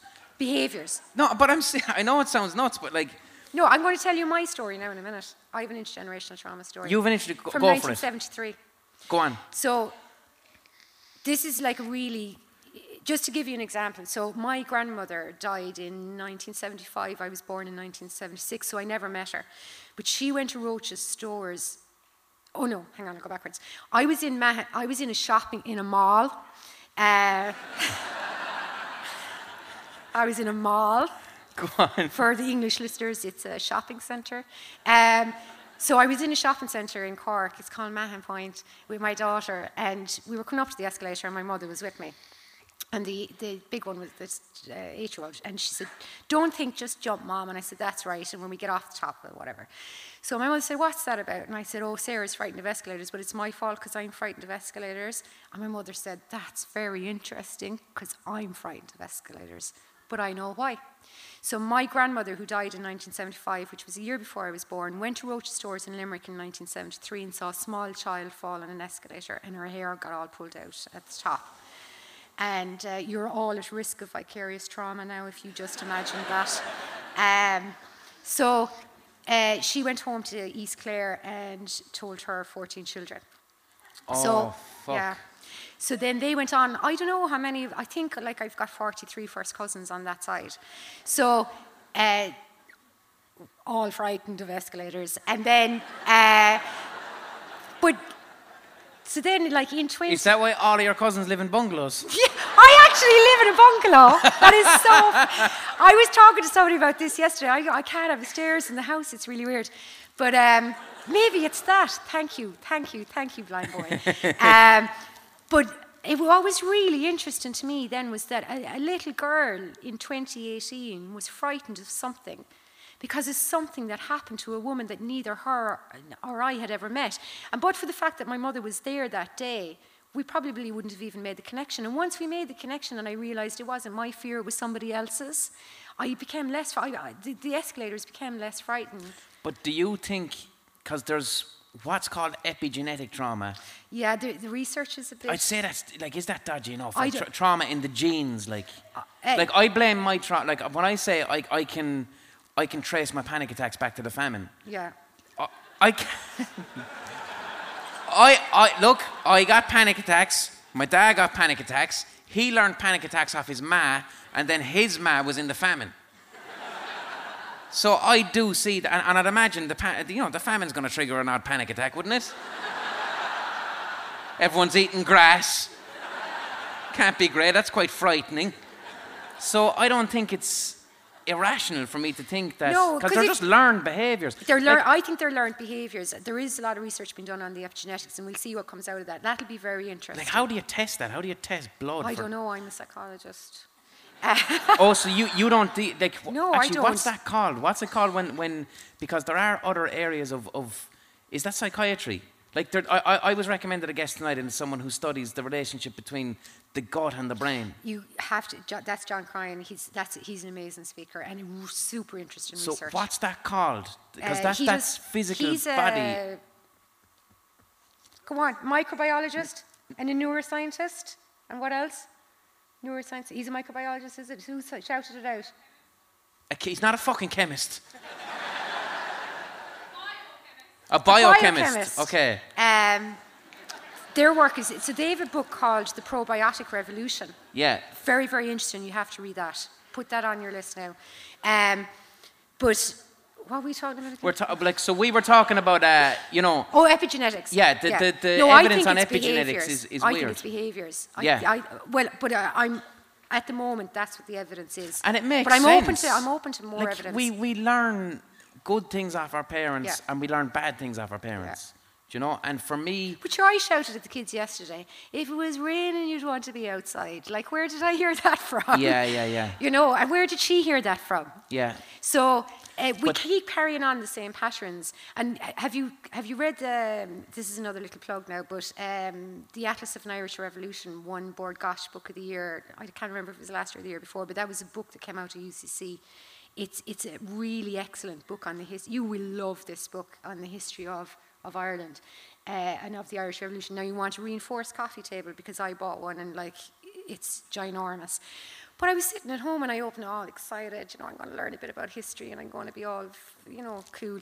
And I read the first couple of pages and it was about the famine and I got a little pain here. Mm-hmm. And I was like, that's my gut now. Mm-hmm. That's my famine gut. Yeah. And, whatever one of my ancestors had to eat bark off a tree, that's, because, have you ever read Under the Hawthorn Tree? No. Oh my God, it's a children's book. I don't know how they thought that this was a good idea as a children's book. It's about a little girl in the famine. It is one of the most traumatic things I've ever, I think I read it when I was 12. I still dream about it. Mm-hmm. And people eating dead dogs and blades of grass and all that kind of stuff. So that stuff has to be stuck to us in our behaviours. So if you think about my grandmother's experience of the escalators, that there's a girl in 2018, an 8-year-old girl in 2018, who's frightened because of something that never happened to her. What else have we got? What other That's stuff what I mean. That's am I just one frightened tiny of? little isolated incident. So, Yeah. Look at one all of the other questions stuff I got that's asked happened. tonight, right? One of the questions I got asked tonight for you was, what about, we'll say, the Irish are seen as a nation of alcoholics. Yeah, oh God. But to look at, was that an emphatic sneeze? But to look at, we'll say, addiction in Ireland, and then to go, can that be, is that post-colonial? We've had so much of this murder and bloodshed and trauma in 800 years of this fucking country. Recently, up in fucking Bloody Sunday was only 40 years ago, 50 years ago. I remember exactly where I was standing on the day of the Omagh bombing. Because it was in 96? Yeah, it was one of the most horrific things. Because I suppose in the past as well, you didn't have things on screen maybe, so you didn't have to see things as much as you can now. But I remember exactly where I was standing on the day of the Omagh bombing when it came on the television, on the news. So that's a public thing. So that's something that a lot of people experience. Is it, it's fair to say that in this country, our drink culture is probably toxic. We consider binge drinking to be completely normal, right? I was just in Spain. I was in a city the size of Cork, and I was the only drunk person there. Genuinely, and for me, that's healthy drinking. I was sitting down going, I'm going to have 6 pints. What do you think when I say 6 pints? Are you going, oh, you mad bastard? That's normal. 6 pints is normal. That's a Friday night. In Spain... That's a 3-day hangover for me. I could not cope. Really? Yeah. In Spain, the idea of 6 40s. pints in Spain is once a year and something to be really shameful about. they are able to have a beer that's that size and they'll sip on it for 2 hours. That's not present in their culture. But we'll say something like how we drink in this society and how we've normalised utterly binging as almost a form of, I do believe it as well as a form of medication in a sense too, because if I look back at, how did I learn that it's okay to get utterly pissed? Yeah. I don't know how to have 1 pint. Now, I wouldn't consider myself to have a drink problem. I'll drink once a week, but I don't have 1 pint. I'm having 6. For me, that started when I had to get to the point in my life where I had to talk to girls. So teenage discos, you go to the teenage disco when you're 12, 13, everyone's on both sides of the rooms, right? You've got girls here, you've got boys there. One brave person is going to dance with a girl and everyone will giggle. 2 years later, when you're 14, what's happening? Everyone's doing naggins of vodka and everyone's shifting. The alcohol intervened as the way for whatever shyness we have for people to get together and go, it's okay now, we can shift, it's grand, I was pissed. But that's a cultural thing right there, and alcohol was directly put in there. What do you think, is it too hot a take out of me or the person who was asking the question to say that something like the Irish attitude towards drink could actually be as a result of a generational trauma or a response to it? I mean, it's not a wildly loose connection. I think that I don't want to be the crack police here either, as not crack as in CRA. Well, I'm aware as well, you're an academic, so you have to be very careful with big sweeping No, as statements. Whereas I can say what I want. No. I have no accountability. I think that everybody should be allowed. There are people who don't drink at all. There are people, there are people who drink a little bit. I think everybody should be allowed to do whatever they want in moderation, as long as they're not hurting themselves or other people. Yeah. So I don't want to be the crack police by saying, "Oh, we drink too much and it's terrible," but we do. We do, like. We But do. lads, you know what's considered actual binge drinking? 4 pints. Do you know what I mean? So 4 pints is like a really relaxing... Sunday lunch. Yeah. But that's binge drinking, and the Spanish seem to get it. The Yeah. Germans get it. The Germans do their big Oktoberfest, but they literally have 1 giant pint and then they kind of relax. We don't have that. Our like elements of it, I do view it as healthy. I think one of the most healthy expressions of Irish culture is the Irish wake. I love a good funeral. But seriously, like, we do celebrate death and we celebrate people's lives, Yeah. and like, we're not allowed to do it anymore, but back in the days, and this is before what did they call it, embalming, they used to get the corpse and dance around the house with it and shove whiskey down his throat. That was normal. I'm not saying bring it back, but like, Would you like to put that into your will? I want to be burnt into a crisp and all my friends have to smoke me in a joint.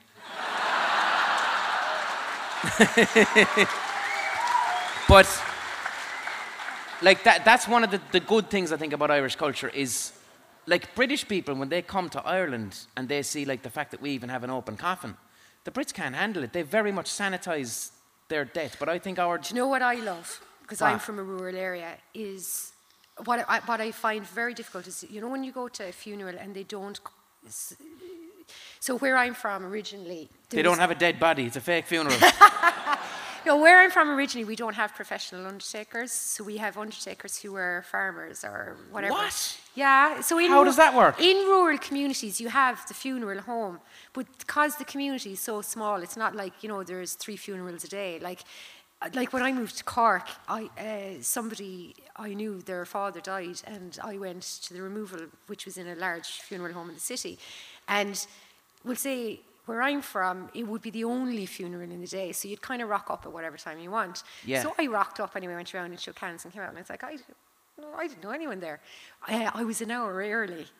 Because in cities, it's like in and out, whatever. Yeah. Whereas where I'm from, it's rural. So you have somebody who, works during the day, and then somebody dies and they go and they sort it out.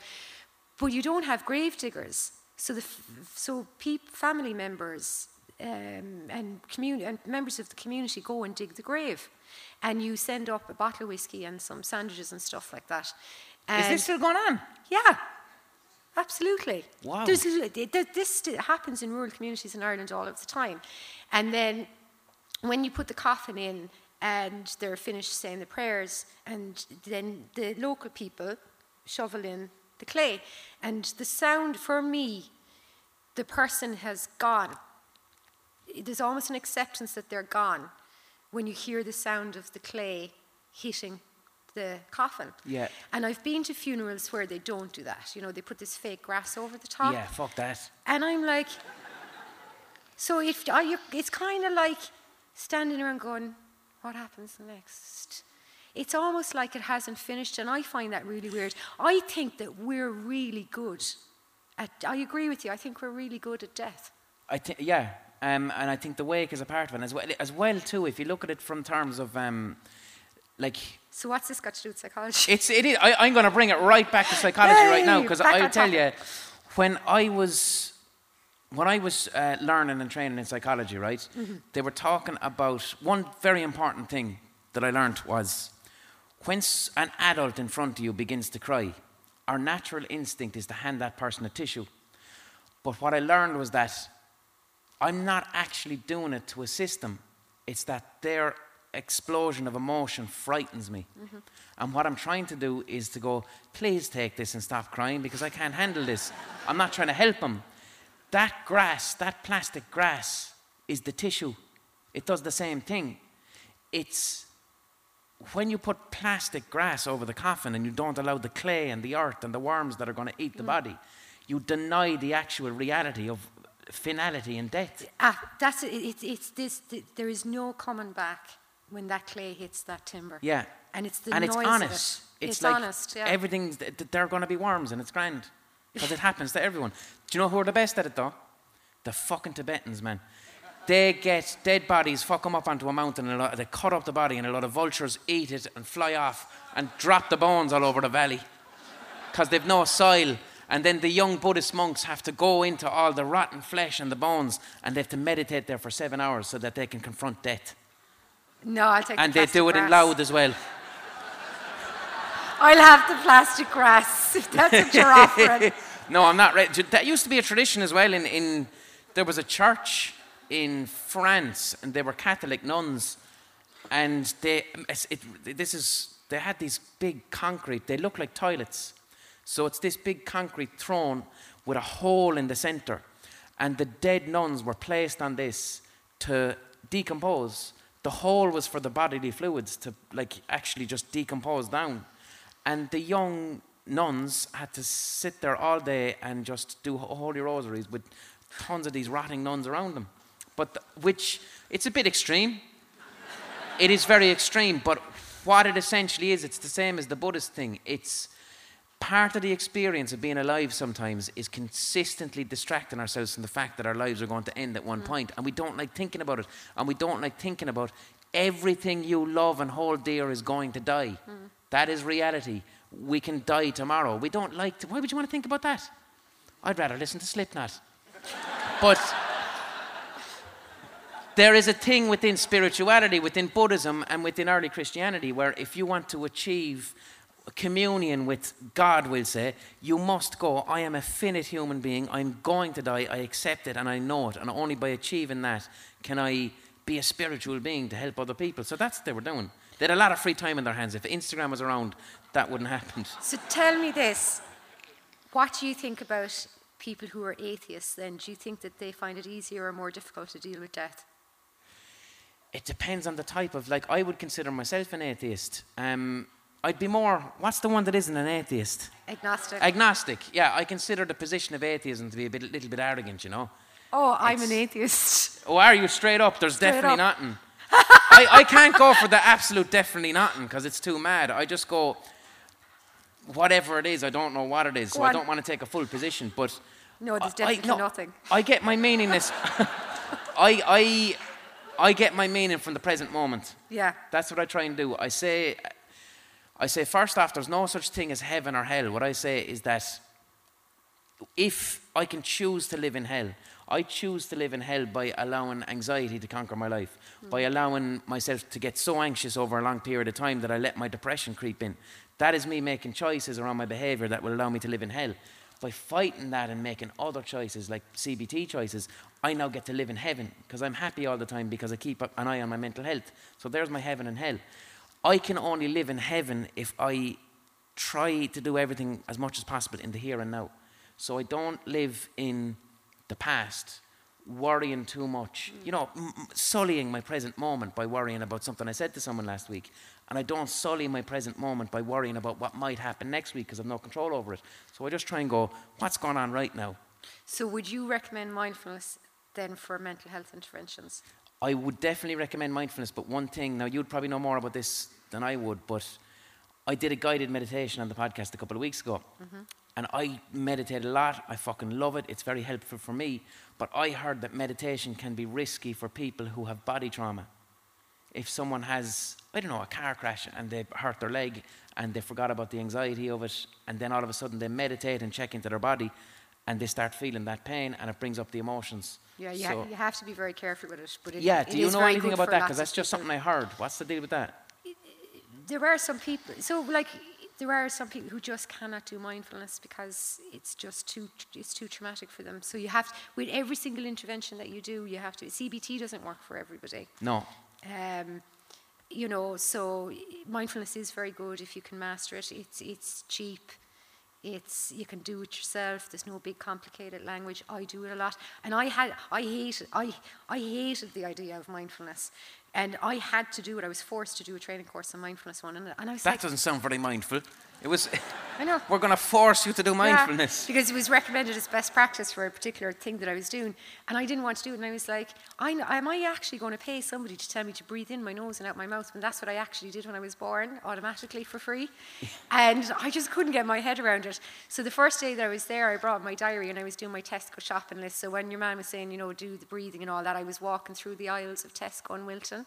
So you were doing... Tesco is a grocery store. And I was walking through the aisles. You were doing mindful Tesco? Well, Jeannie Mac, that's, yeah. You were, yeah. I was. Because I try and be mindful when I'm washing the dishes. I try and be mindful when I'm eating my food, when I'm smoking my vape. No, I wasn't mindful because I was not being present in the moment, which was in the mindfulness class. Okay, yeah. In the mindfulness class, I was imagining myself walking through the aisles in Tesco. Oh, shit, okay. Yeah, no, I was in the mindfulness class. So you were certainly not present in Tesco? No, I was like, so when you go down... in mindfulness class. So there's the bread aisle first. Oh, those nice sun-blessed pancakes. The ones with the, you know, sometimes it's 8 with 2 free. They're lovely with butter. I'll definitely get some of them. So I went the whole way around the thing. And then we had to do homework, mindfulness homework. And I was allergic, as they say in Cork. And do you know what? It worked. Okay. And then I started reading the neuroscience behind it. And there's a huge amount of neuroscientific research now behind mindfulness. And I know myself that when I do mindfulness, it has a huge impact on my... You know, when I notice... Do you mean mindfulness now as in like... I do body scans and all that kind of stuff. So, but do you mean meditation or simply... Like, a huge thing for me with mindfulness is, like I said, when I used to have anxiety, somewhere like Dunn's stores, or not just Dunn's, maybe Tesco, these would have been massively triggering places for me. I used to have an intense irrational fear of... I would do something in this place that would draw a lot of attention to me. I was afraid that I would... get sick or go mad or start screaming or putting things off. I'd go, fuck it, what if I went up to the washing powder aisle and just started taking things off and everyone would stare at me, and I used to kind of go, fuck it, how do I know whether I have control over that? Oh shit, I think I want to do it. And now I'd have this mad panic attack. So I would just stay away from supermarkets altogether, and it developed into agoraphobia. So now because of that, because that's a former trigger, when I'm in Dunn stores now, I take out my headphones and I completely and utterly mindfully I will walk down the bread aisle, I will touch bread, I will smell it. I'll go down into the aisle with the washing powder and I'll smell the different washing powders, and I'll be incredibly aware of literally everything. The touches. How many times have you been arrested? For smelling I don't mean I'm straight up to the fucking Daz with my face in there. Like, I just mean I'm noticing. I'm really, Look at your really man in the aisle with the white powder. intensely noticing what's going on. But then what I try and do as well is, when I behave like that in Dunn's, when I go up to the cash register, then I'm so nice and sound to the person who's packing my stuff, and I'm not even aware that I'm doing it. It's because had I gone in there anxious, I won't even recognize that person's presence. And they will end up feeling like shit, because here's just another prick that comes in and thinks I'm invisible. But instead what I've done is I've smiled at them, I've been sound, I wasn't intruding and going, what are you doing? And I just said, have a lovely day, and walked out. So my mindfulness then has allowed me to improve my community as such. I notice where I use it a lot is actually in parenting, because if you work full time and you're tired and you come home in the evening time and you're just like, oh my God, I can't wait for them to go to bed. I don't, because I've no children. I can do what I want. You can have mine anytime you want. Try it out. So you come home and you're exhausted and you think, I just want them to go to bed because I'm so exhausted. And then they love you and they want to spend a bit of time with you. And they might want to do Baba Black Sheep and you're like, I just can't do it. I can't do Baba Black Sheep because I have to peel the spuds and put on a load of washing and I didn't send those 3 emails and I have 17 missed calls. And the poor old creators are hanging off both legs and they're whinging and all they want is for you just to be present. Yeah. And the minute you do a bit of mindfulness and you just go, the washing will have to wait and the emails will have to wait and the return phone, if you can just be present for 15 minutes, they stop whinging and they go away and they... I was expecting you have this big compassionate realization about what's important. Wait, when you do parenting, you'll understand. Oh my God.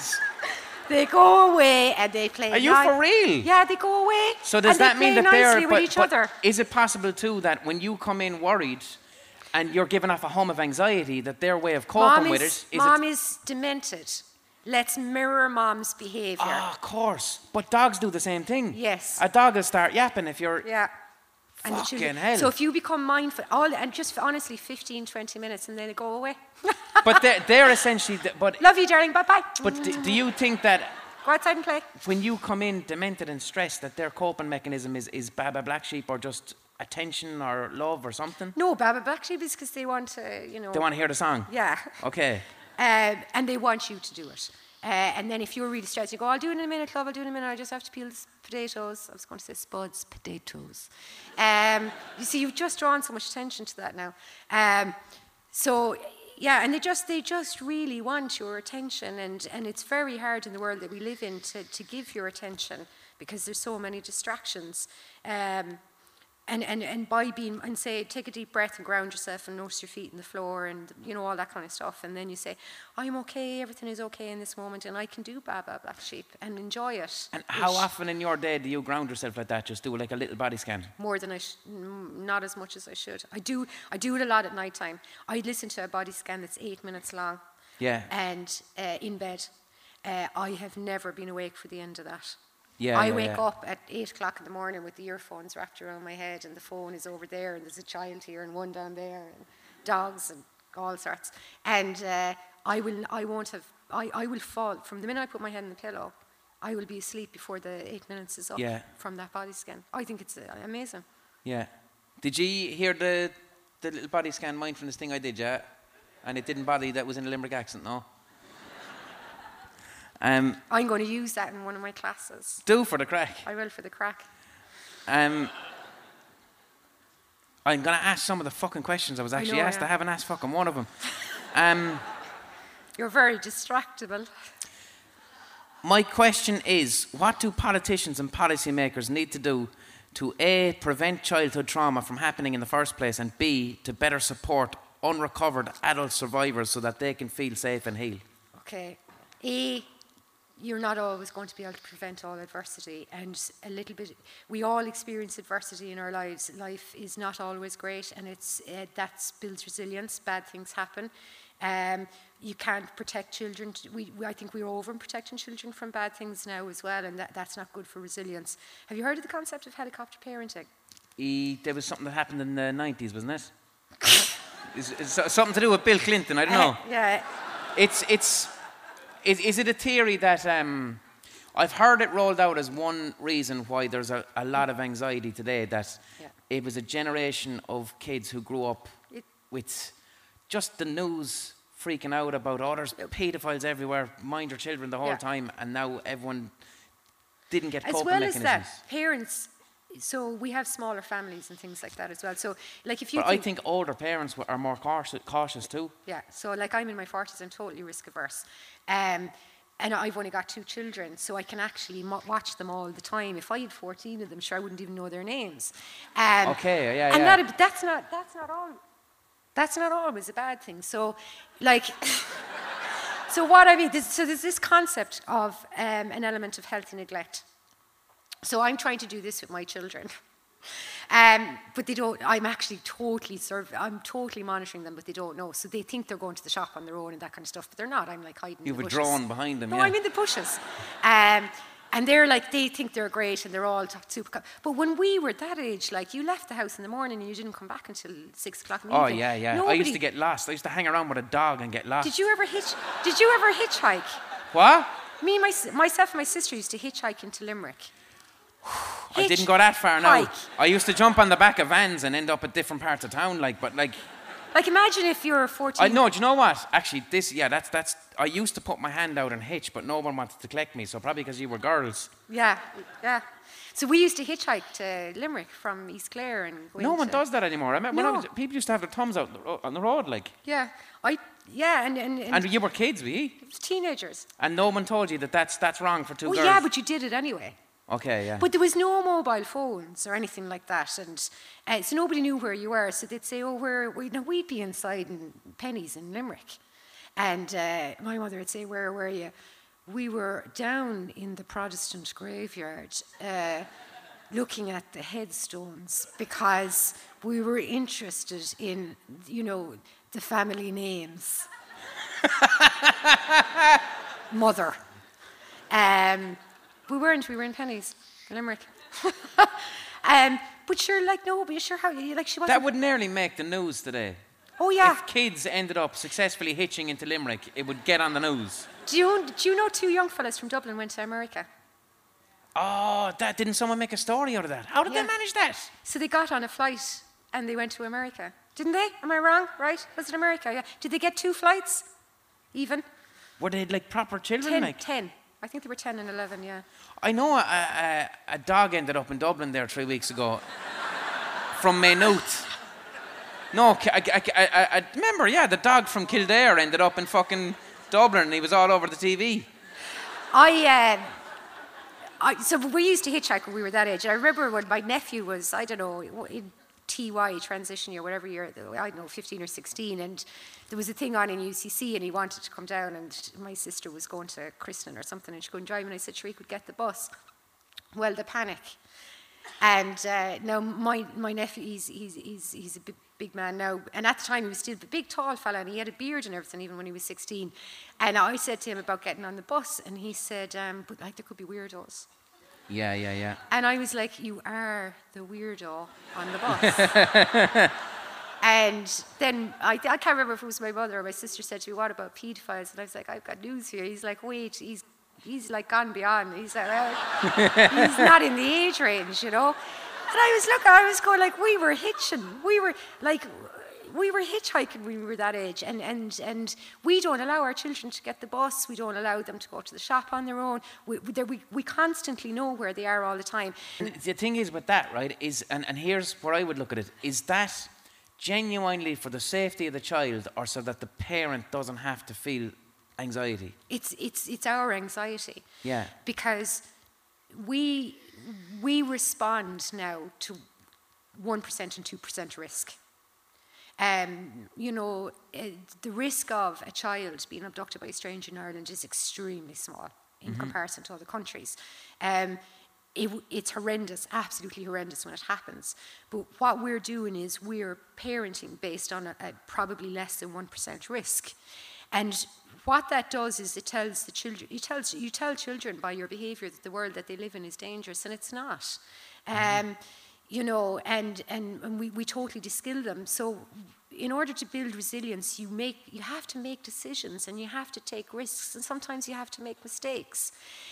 What do we do now when our children come home from school and they say, I was in school today and blind by call me 4 eyes? What do we do now? We ring the school. What did we do then? Go in and hit him a slap. Yeah. Because you had to problem solve. Or like if your parents weren't like that, it was sticks and stones. Yeah. Sticks and stones will break your bones, words will never hurt you. Yeah.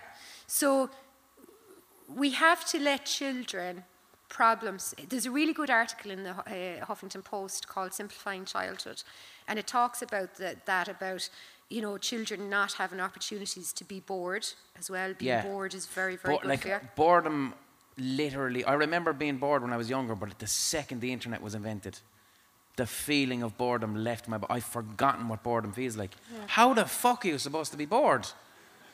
Like, I remember being 7, 8 years of age and I literally had nothing to do for half an hour. It's boring. But you take out your phone and you're talking to someone on Instagram. You can't be bored. It doesn't exist. Yeah. So in our house... And a bit of boredom is nice. In our house, our poor children are totally deprived, so they've no access... And are they iPads the whole time? They've no access to any... They're not allowed to use any electronic devices. The television is not switched on weekdays. It's only switched on a Saturday night at 6:30. And are you doing that based on research that you've seen? Yeah. Okay. Yeah. So the kids come in and they go, I'm bored, I'm delighted because there's a load of washing in there that needs to be hung out. The dishwasher hasn't been emptied and there's a Hoover down there with your name on it, love. They're gone.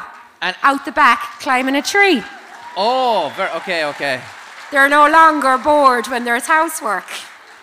When you're bored, what you have to do is you have to be creative. Yeah. And if you're there and you're bored, you'll say, oh, Jesus, what do I do now? Sure, look, will I clean the skirting boards or I'll paint that wall? Wouldn't that wall be nice blue? But I if used you're to a draw. child... That's yeah, my play whole shop, artistic thing. Cut up bits of paper and pretend it's money. Yeah. And then fight. Myself and my sister, who's here, we used to box the head off each other. Are kids allowed to box the head off each other anymore? No, not anymore. No. The guards will be called. I heard an instant... She's here. Well, I tell you what, she spat at me once when she was about... when she was about 7. Isn't that terrible? Who does that? I heard a theory that the reason this helicopter... and we'll say the thing that caused the culture of helicopter parenting was when 24-hour news became a thing. The news used to just be a thing that happened in... like the Angelus, morning and lunch in the evening. But as soon as cable television in America had 24-hour news, it also led to these huge, massive panic stories about someone's missing, a kid is missing. Yeah. Well, fucking hell, we have to do 24 hours of news, let's give it 6 hours. And from this fed the fear of the world is an incredibly dangerous place. We're living in the least violent time in human history. Yeah. The least violent time in human history, and we're probably statistically, we're probably the most frightened. I remember when I had my second child, and she was only a few weeks old, and I was sitting on the couch, and lovely little baby, big fat chubby cheeks, and I turned on the television, and do you know what came on? The murder of the British soldier on the street. Fuck, yeah. And I was lying there with this beautiful little child, and I started crying. I thought, what have I done? I've brought you into a really terrible world. And I was so upset all day about the fact that I brought this perfect, beautiful little creature into a world that was so horrific. And the reality was what happened was horrific. Yeah. But it didn't happen to me. Yeah. It wasn't happening to her. But I was being impacted, emotionally and impacted by something. The trauma. That's the vicarious trauma. I was being emotionally impacted by something that I could do nothing about. Yeah. So that's why there's none of that TV, Wi-Fi stuff going on in our house. And the kids... Wi-Fi stuff? I'm moving in with Connor because Connor's got an iPad. Okay, love, I'll miss you, darling. I love you loads. I'm going to open the floor up to some questions for the end of it. Can we bring up the house lights, but in a very gentle fashion, please? I don't want to alarm anyone. Oh, for fuck's sake. Bet you didn't know there was that many. I did not. How are you getting on, Cork? Do I have to look? Who'd like to ask a question? I'm going to do this in such a way that I'm sound to the person who has the microphone. Is it correct that the microphone is over here? So is there also oh shit, up here? Yeah, look. Boys, I was forgetting about Ollie. There's somebody waving up there with a microphone. So sorry, lads. And are they the more expensive seats? You have to look after them. Okay, this lady here. Hiya. How are you? Sharon, I actually have a question for you there. You were talking about like transgenerational and blind boy. You were saying this as well. Is that a Scottish accent? No, I'm from Canada, and I kind of have a Cork accent now. Oh my God! Wow! So I'm all over the place. You sound like a fucking Viking. Go on. But I was just wondering, in your professional opinion, and blind boy for you as well, do you see that like kind of relationships, toxic relationships that could be happening, not happening to you, but to your parents or your grandparents, could that be affecting your present-day relationships as well? Ooh, didn't you do something on systemic family therapy? Yeah. Oh, you should answer this one. Well, I mean, look, it's very simple. If you grow up in a house and we'll say your two parents should really be divorced, but they're still together, so therefore their way of expressing companionship is through passive aggression or not talking, or even worse, if there's, a toxicity and a violence involved, that from a very young age is you learning how you should relate to another person. So if you didn't experience love from your parents, you as an adult then trying to find love in another person, you might not know what it looks like. Or if you believe that your parents fighting all the time is how it should be done, when someone actually does come towards you with genuine love, you don't know what it looks like, and you go, that's weird, no thanks. And then you're like, why am I always doing that? That person was sound. I think I'll have this prick instead. Do you know? But that sounds like a very pessimistic thing. The beauty, and I always say it, the beauty of psychology and the beauty of being an adult, once you discover these things about yourself and you become an adult, you can go, fucking class, I can rewrite my script and I can change that, I can identify it and I can become a new fucking person. Do you get me? So it's not as deterministic and as doom and gloom as that. How does that sound? Because you're the professional psychologist. I would give that an A+. Thank you very much.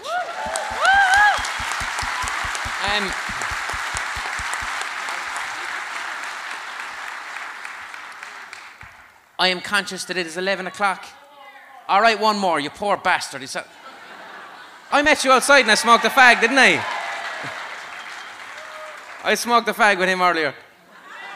Here, send this gent down, the man in the orange jumper. Sounds like a novel. Hold on, the mic's behind you, cousin. Kind of a two-part though, right? But I love this right? already.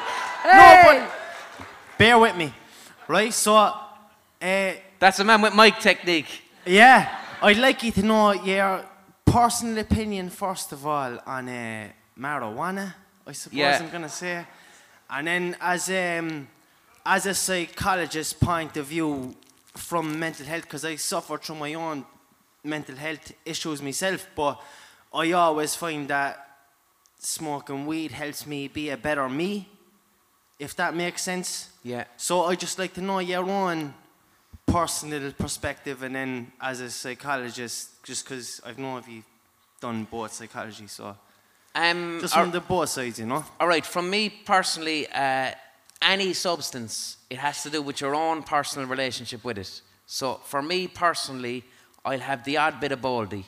I have a good relationship with Baldy. I'll smoke at the odd time when I feel like it. I will not use it to medicate myself. I won't use it to try and feel better. I use it as a reward.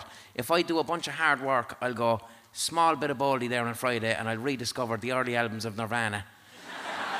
So that's my relationship with it. Nirvana's great when you're stoned. Yeah, it's fantastic. But then, here's the thing. Now, I don't know, I could be wrong with this shit, right? But they did some studies into, we'll say, the way that weed can affect the brain, right? Weed that has excessively high levels of THC, there's two chemicals, CBD and THC. That's another question I wanted to ask you as well, actually, man. Go on, yeah. Sorry, guys. I know you vape as well, and I started vape myself, right? Yeah. But I still smoke fags, but I'm vaping the CBD. Yes. And that was another thing I wanted to ask you as well. But you're not is, getting a buzz off it, though? Nah, THC is all for me, but... There you go. There you go. So THC is the fun one. But here's the thing, though, lads, right? If you're in California, we'll say, where it's perfectly legal, okay? You can walk into a shop like it's a fucking cheese counter below in the English market, and you can choose, today I want to have 50% THC, 50% CBD. The shit that we're smoking on the streets that you're buying off a dealer, you don't know what it is, you don't have choice. The dealer is going, oh, I've got blue cheese. It could be fucking anything. These things have incredibly high THC, and they have done studies that excessive use of this can be triggering to people who already have a potential towards psychosis, right? Think of it this way. If drink was illegal, lads, if alcohol was illegal, what would we be drinking? poachine that's made in people's bathrooms, and we wouldn't know what's in it, and people would be going blind and people would be dropping dead. Instead, at least, we can go to a shop and buy a can of beer that's 5% and know what you're getting. So the law has created a situation where we are smoking things that are potentially unsafe, as opposed to having the choice to go, today I want to have a mix of CBD and THC because I know this might protect me. The other thing with hash being illegal, and I mentioned this before on a podcast, the main hash growing gangs in Ireland are triad gangs. They're fueling human trafficking. They're bringing in Vietnamese people, Filipino people who just want to get to the West. They're paying nothing, bringing them over in containers. They're ending up in Limerick, and they're in grow houses as slaves, growing fucking weed. The guards come in, they arrest them, they're sent to jail for 10 years, and all they are is a migrant who wanted to get to another country, who thought they were going to work in a kitchen. That exists when we buy cannabis on the streets. So now cannabis, this essentially healthy drug, is unethical. You're supporting slavery. So those are other reasons, I think. But regarding, look, it's all about your relationship with the fucking drug. If you smoke weed and it makes you really paranoid all the time, and it makes you unhappy, and you worry about how much you smoke it, and you feel you can't enjoy yourself if you don't, then you have an unhealthy relationship with that substance, and you need to step away from it and look at the issues. But if you can recreationally enjoy it and be grand, and you're fine, then you don't have an issue with that substance. How would you feel about that? Yeah, I couldn't disagree with it. I think in the 1970s, in terms of European countries, including Ireland, about 10% of the weed that you could buy would be the kind of high strength, whereas now it's like something like 95%. I used to smoke smelly sock hash, it was called in Limerick. Brown stuff, and it would barely get you high. Squidgy black. Squidgy fucking, yeah, but squidgy black is the good stuff. But I didn't, everyone was smoking weed when I was a teenager, but you weren't getting people developing weed psychosis because they were all smoking this really shit hash. So yeah, so you're right. So there's THC and there's CBD, and THC is what gets you high, and CBD then wraps itself around your myelin sheaths, which is a thing in your brain, and it protects you from getting too high, and then it protects you from getting drug-induced psychosis. But the problem with the stuff that you are buying is it has the levels of THC are too high and the levels of CBD are too low. So you are putting yourself at risk. There are people who are more vulnerable. If you have chronic mental health issues and you have stuff going on in your life, and you're using drugs to manage that, it might not give you what you need. But you can say that, like, there are people who exercise too much. Why didn't I get that one? The exercising one, you know, I sit at home and drink a beer and eat chocolate. But so you can have unhealthy relationships with lots of different things. Video games. Yeah. Jesus, I've got friends whose lives are fucking ruined from video games. They can't enjoy it. They don't want to go outside. They just want to, all they care about the video game. Social media. I got a blister on my thumb when I was in college from playing Crash Bandicoot one night. There you go. Until 4 o'clock in the morning. But that by itself, like, that's very low level, but Crash Bandicoot is low level. Oh no, 4 o'clock. But it's troubling behaviour. It's you dissing Crash Bandicoot. You're giving yourself an injury because you're doing this thing and you can't stop. So that's a problem. That's not great, yeah. That's not. So if you've injured yourself, you've injured somebody else. If you haven't got enough money because you're spending it in too much. Yeah. So, like, if on a Friday night, like, I love cheese, and one of my treats is the English market is to go and buy cheese. So you eat loads of cheese and box the head off someone. Yeah. So I eat loads of cheese. So that might be, I might reward myself to cheese from the English market on a Friday. And if you want to, treat yourself to having a spliff or whatever on a Friday, and somebody else wants to have a beer and somebody wants to go for a jog, if you attend to all of your responsibilities and you go to bed at night feeling okay with yourself, then I'm cool with that. Yeah. Can I go serious? Someone didn't take the microphone away from me. Can I ask one more question? Go on, you can, yeah. Fuck it, right? How come, just from what you're saying there, right? Like, and just, right, I felt like coming home from work and having, like, right, me dad, fuck it, he's not here, right? So, if my dad comes home from work, right, and has 20 cans of Budweiser sitting down watching YouTube with me, right? Yeah. But if I come home from work and have 2 spliffs, and then I'm too fucked to even watch telly, so I go to bed. Yeah. Like, how is that so fucking different? Like, you know? It's not different. It's the relationship, though. Like, put it this way. I will go and I'll have 8 cans on a Friday. What I mean, sorry, is like, earlier. how is like the alcohol so bad, and then... Well, like, how look, can a fella have 12 cans rather than a fella have like a spliff and a half and go to bed and go to sleep because he's too fucked, like, do you know what I mean? Alcohol, like first of all, drinking 20 cans in one night is going to fuck your liver up. That's not great. But again, it's not just... If you drink cans and then after you drink cans you feel like starting a fight with someone, or you're depressed. Or depressed, or you text a lot of shit to your ex-girlfriend and you regret it in the morning, those are all things too that you go, fuck it, maybe this isn't for me. I mean, for me, if I have a spliff and a few cans, all I want to do is listen to music and have a good time. So therefore I have a good relationship with it, yeah. But I know, I have friends, we go out with them, they get 5 or 6 pints and all of a sudden they're starting a fight, and now I'm involved in it because my friend has started a fight. So we have to talk to him and say, you need to have a look at your relationship with fucking alcohol because I'm too old to be getting into fucking fights because of you. But seriously, you know what I mean? That's an alcohol issue there, you know. And we'll have to wrap it up here, lads, right, because it's nearly 11 o'clock. Oh, it's fucking after 11, Jesus. All right. Dr. Sharon Lambert, thank you so much. Thank you to Cork. I've been blind by. Best of luck. Yart.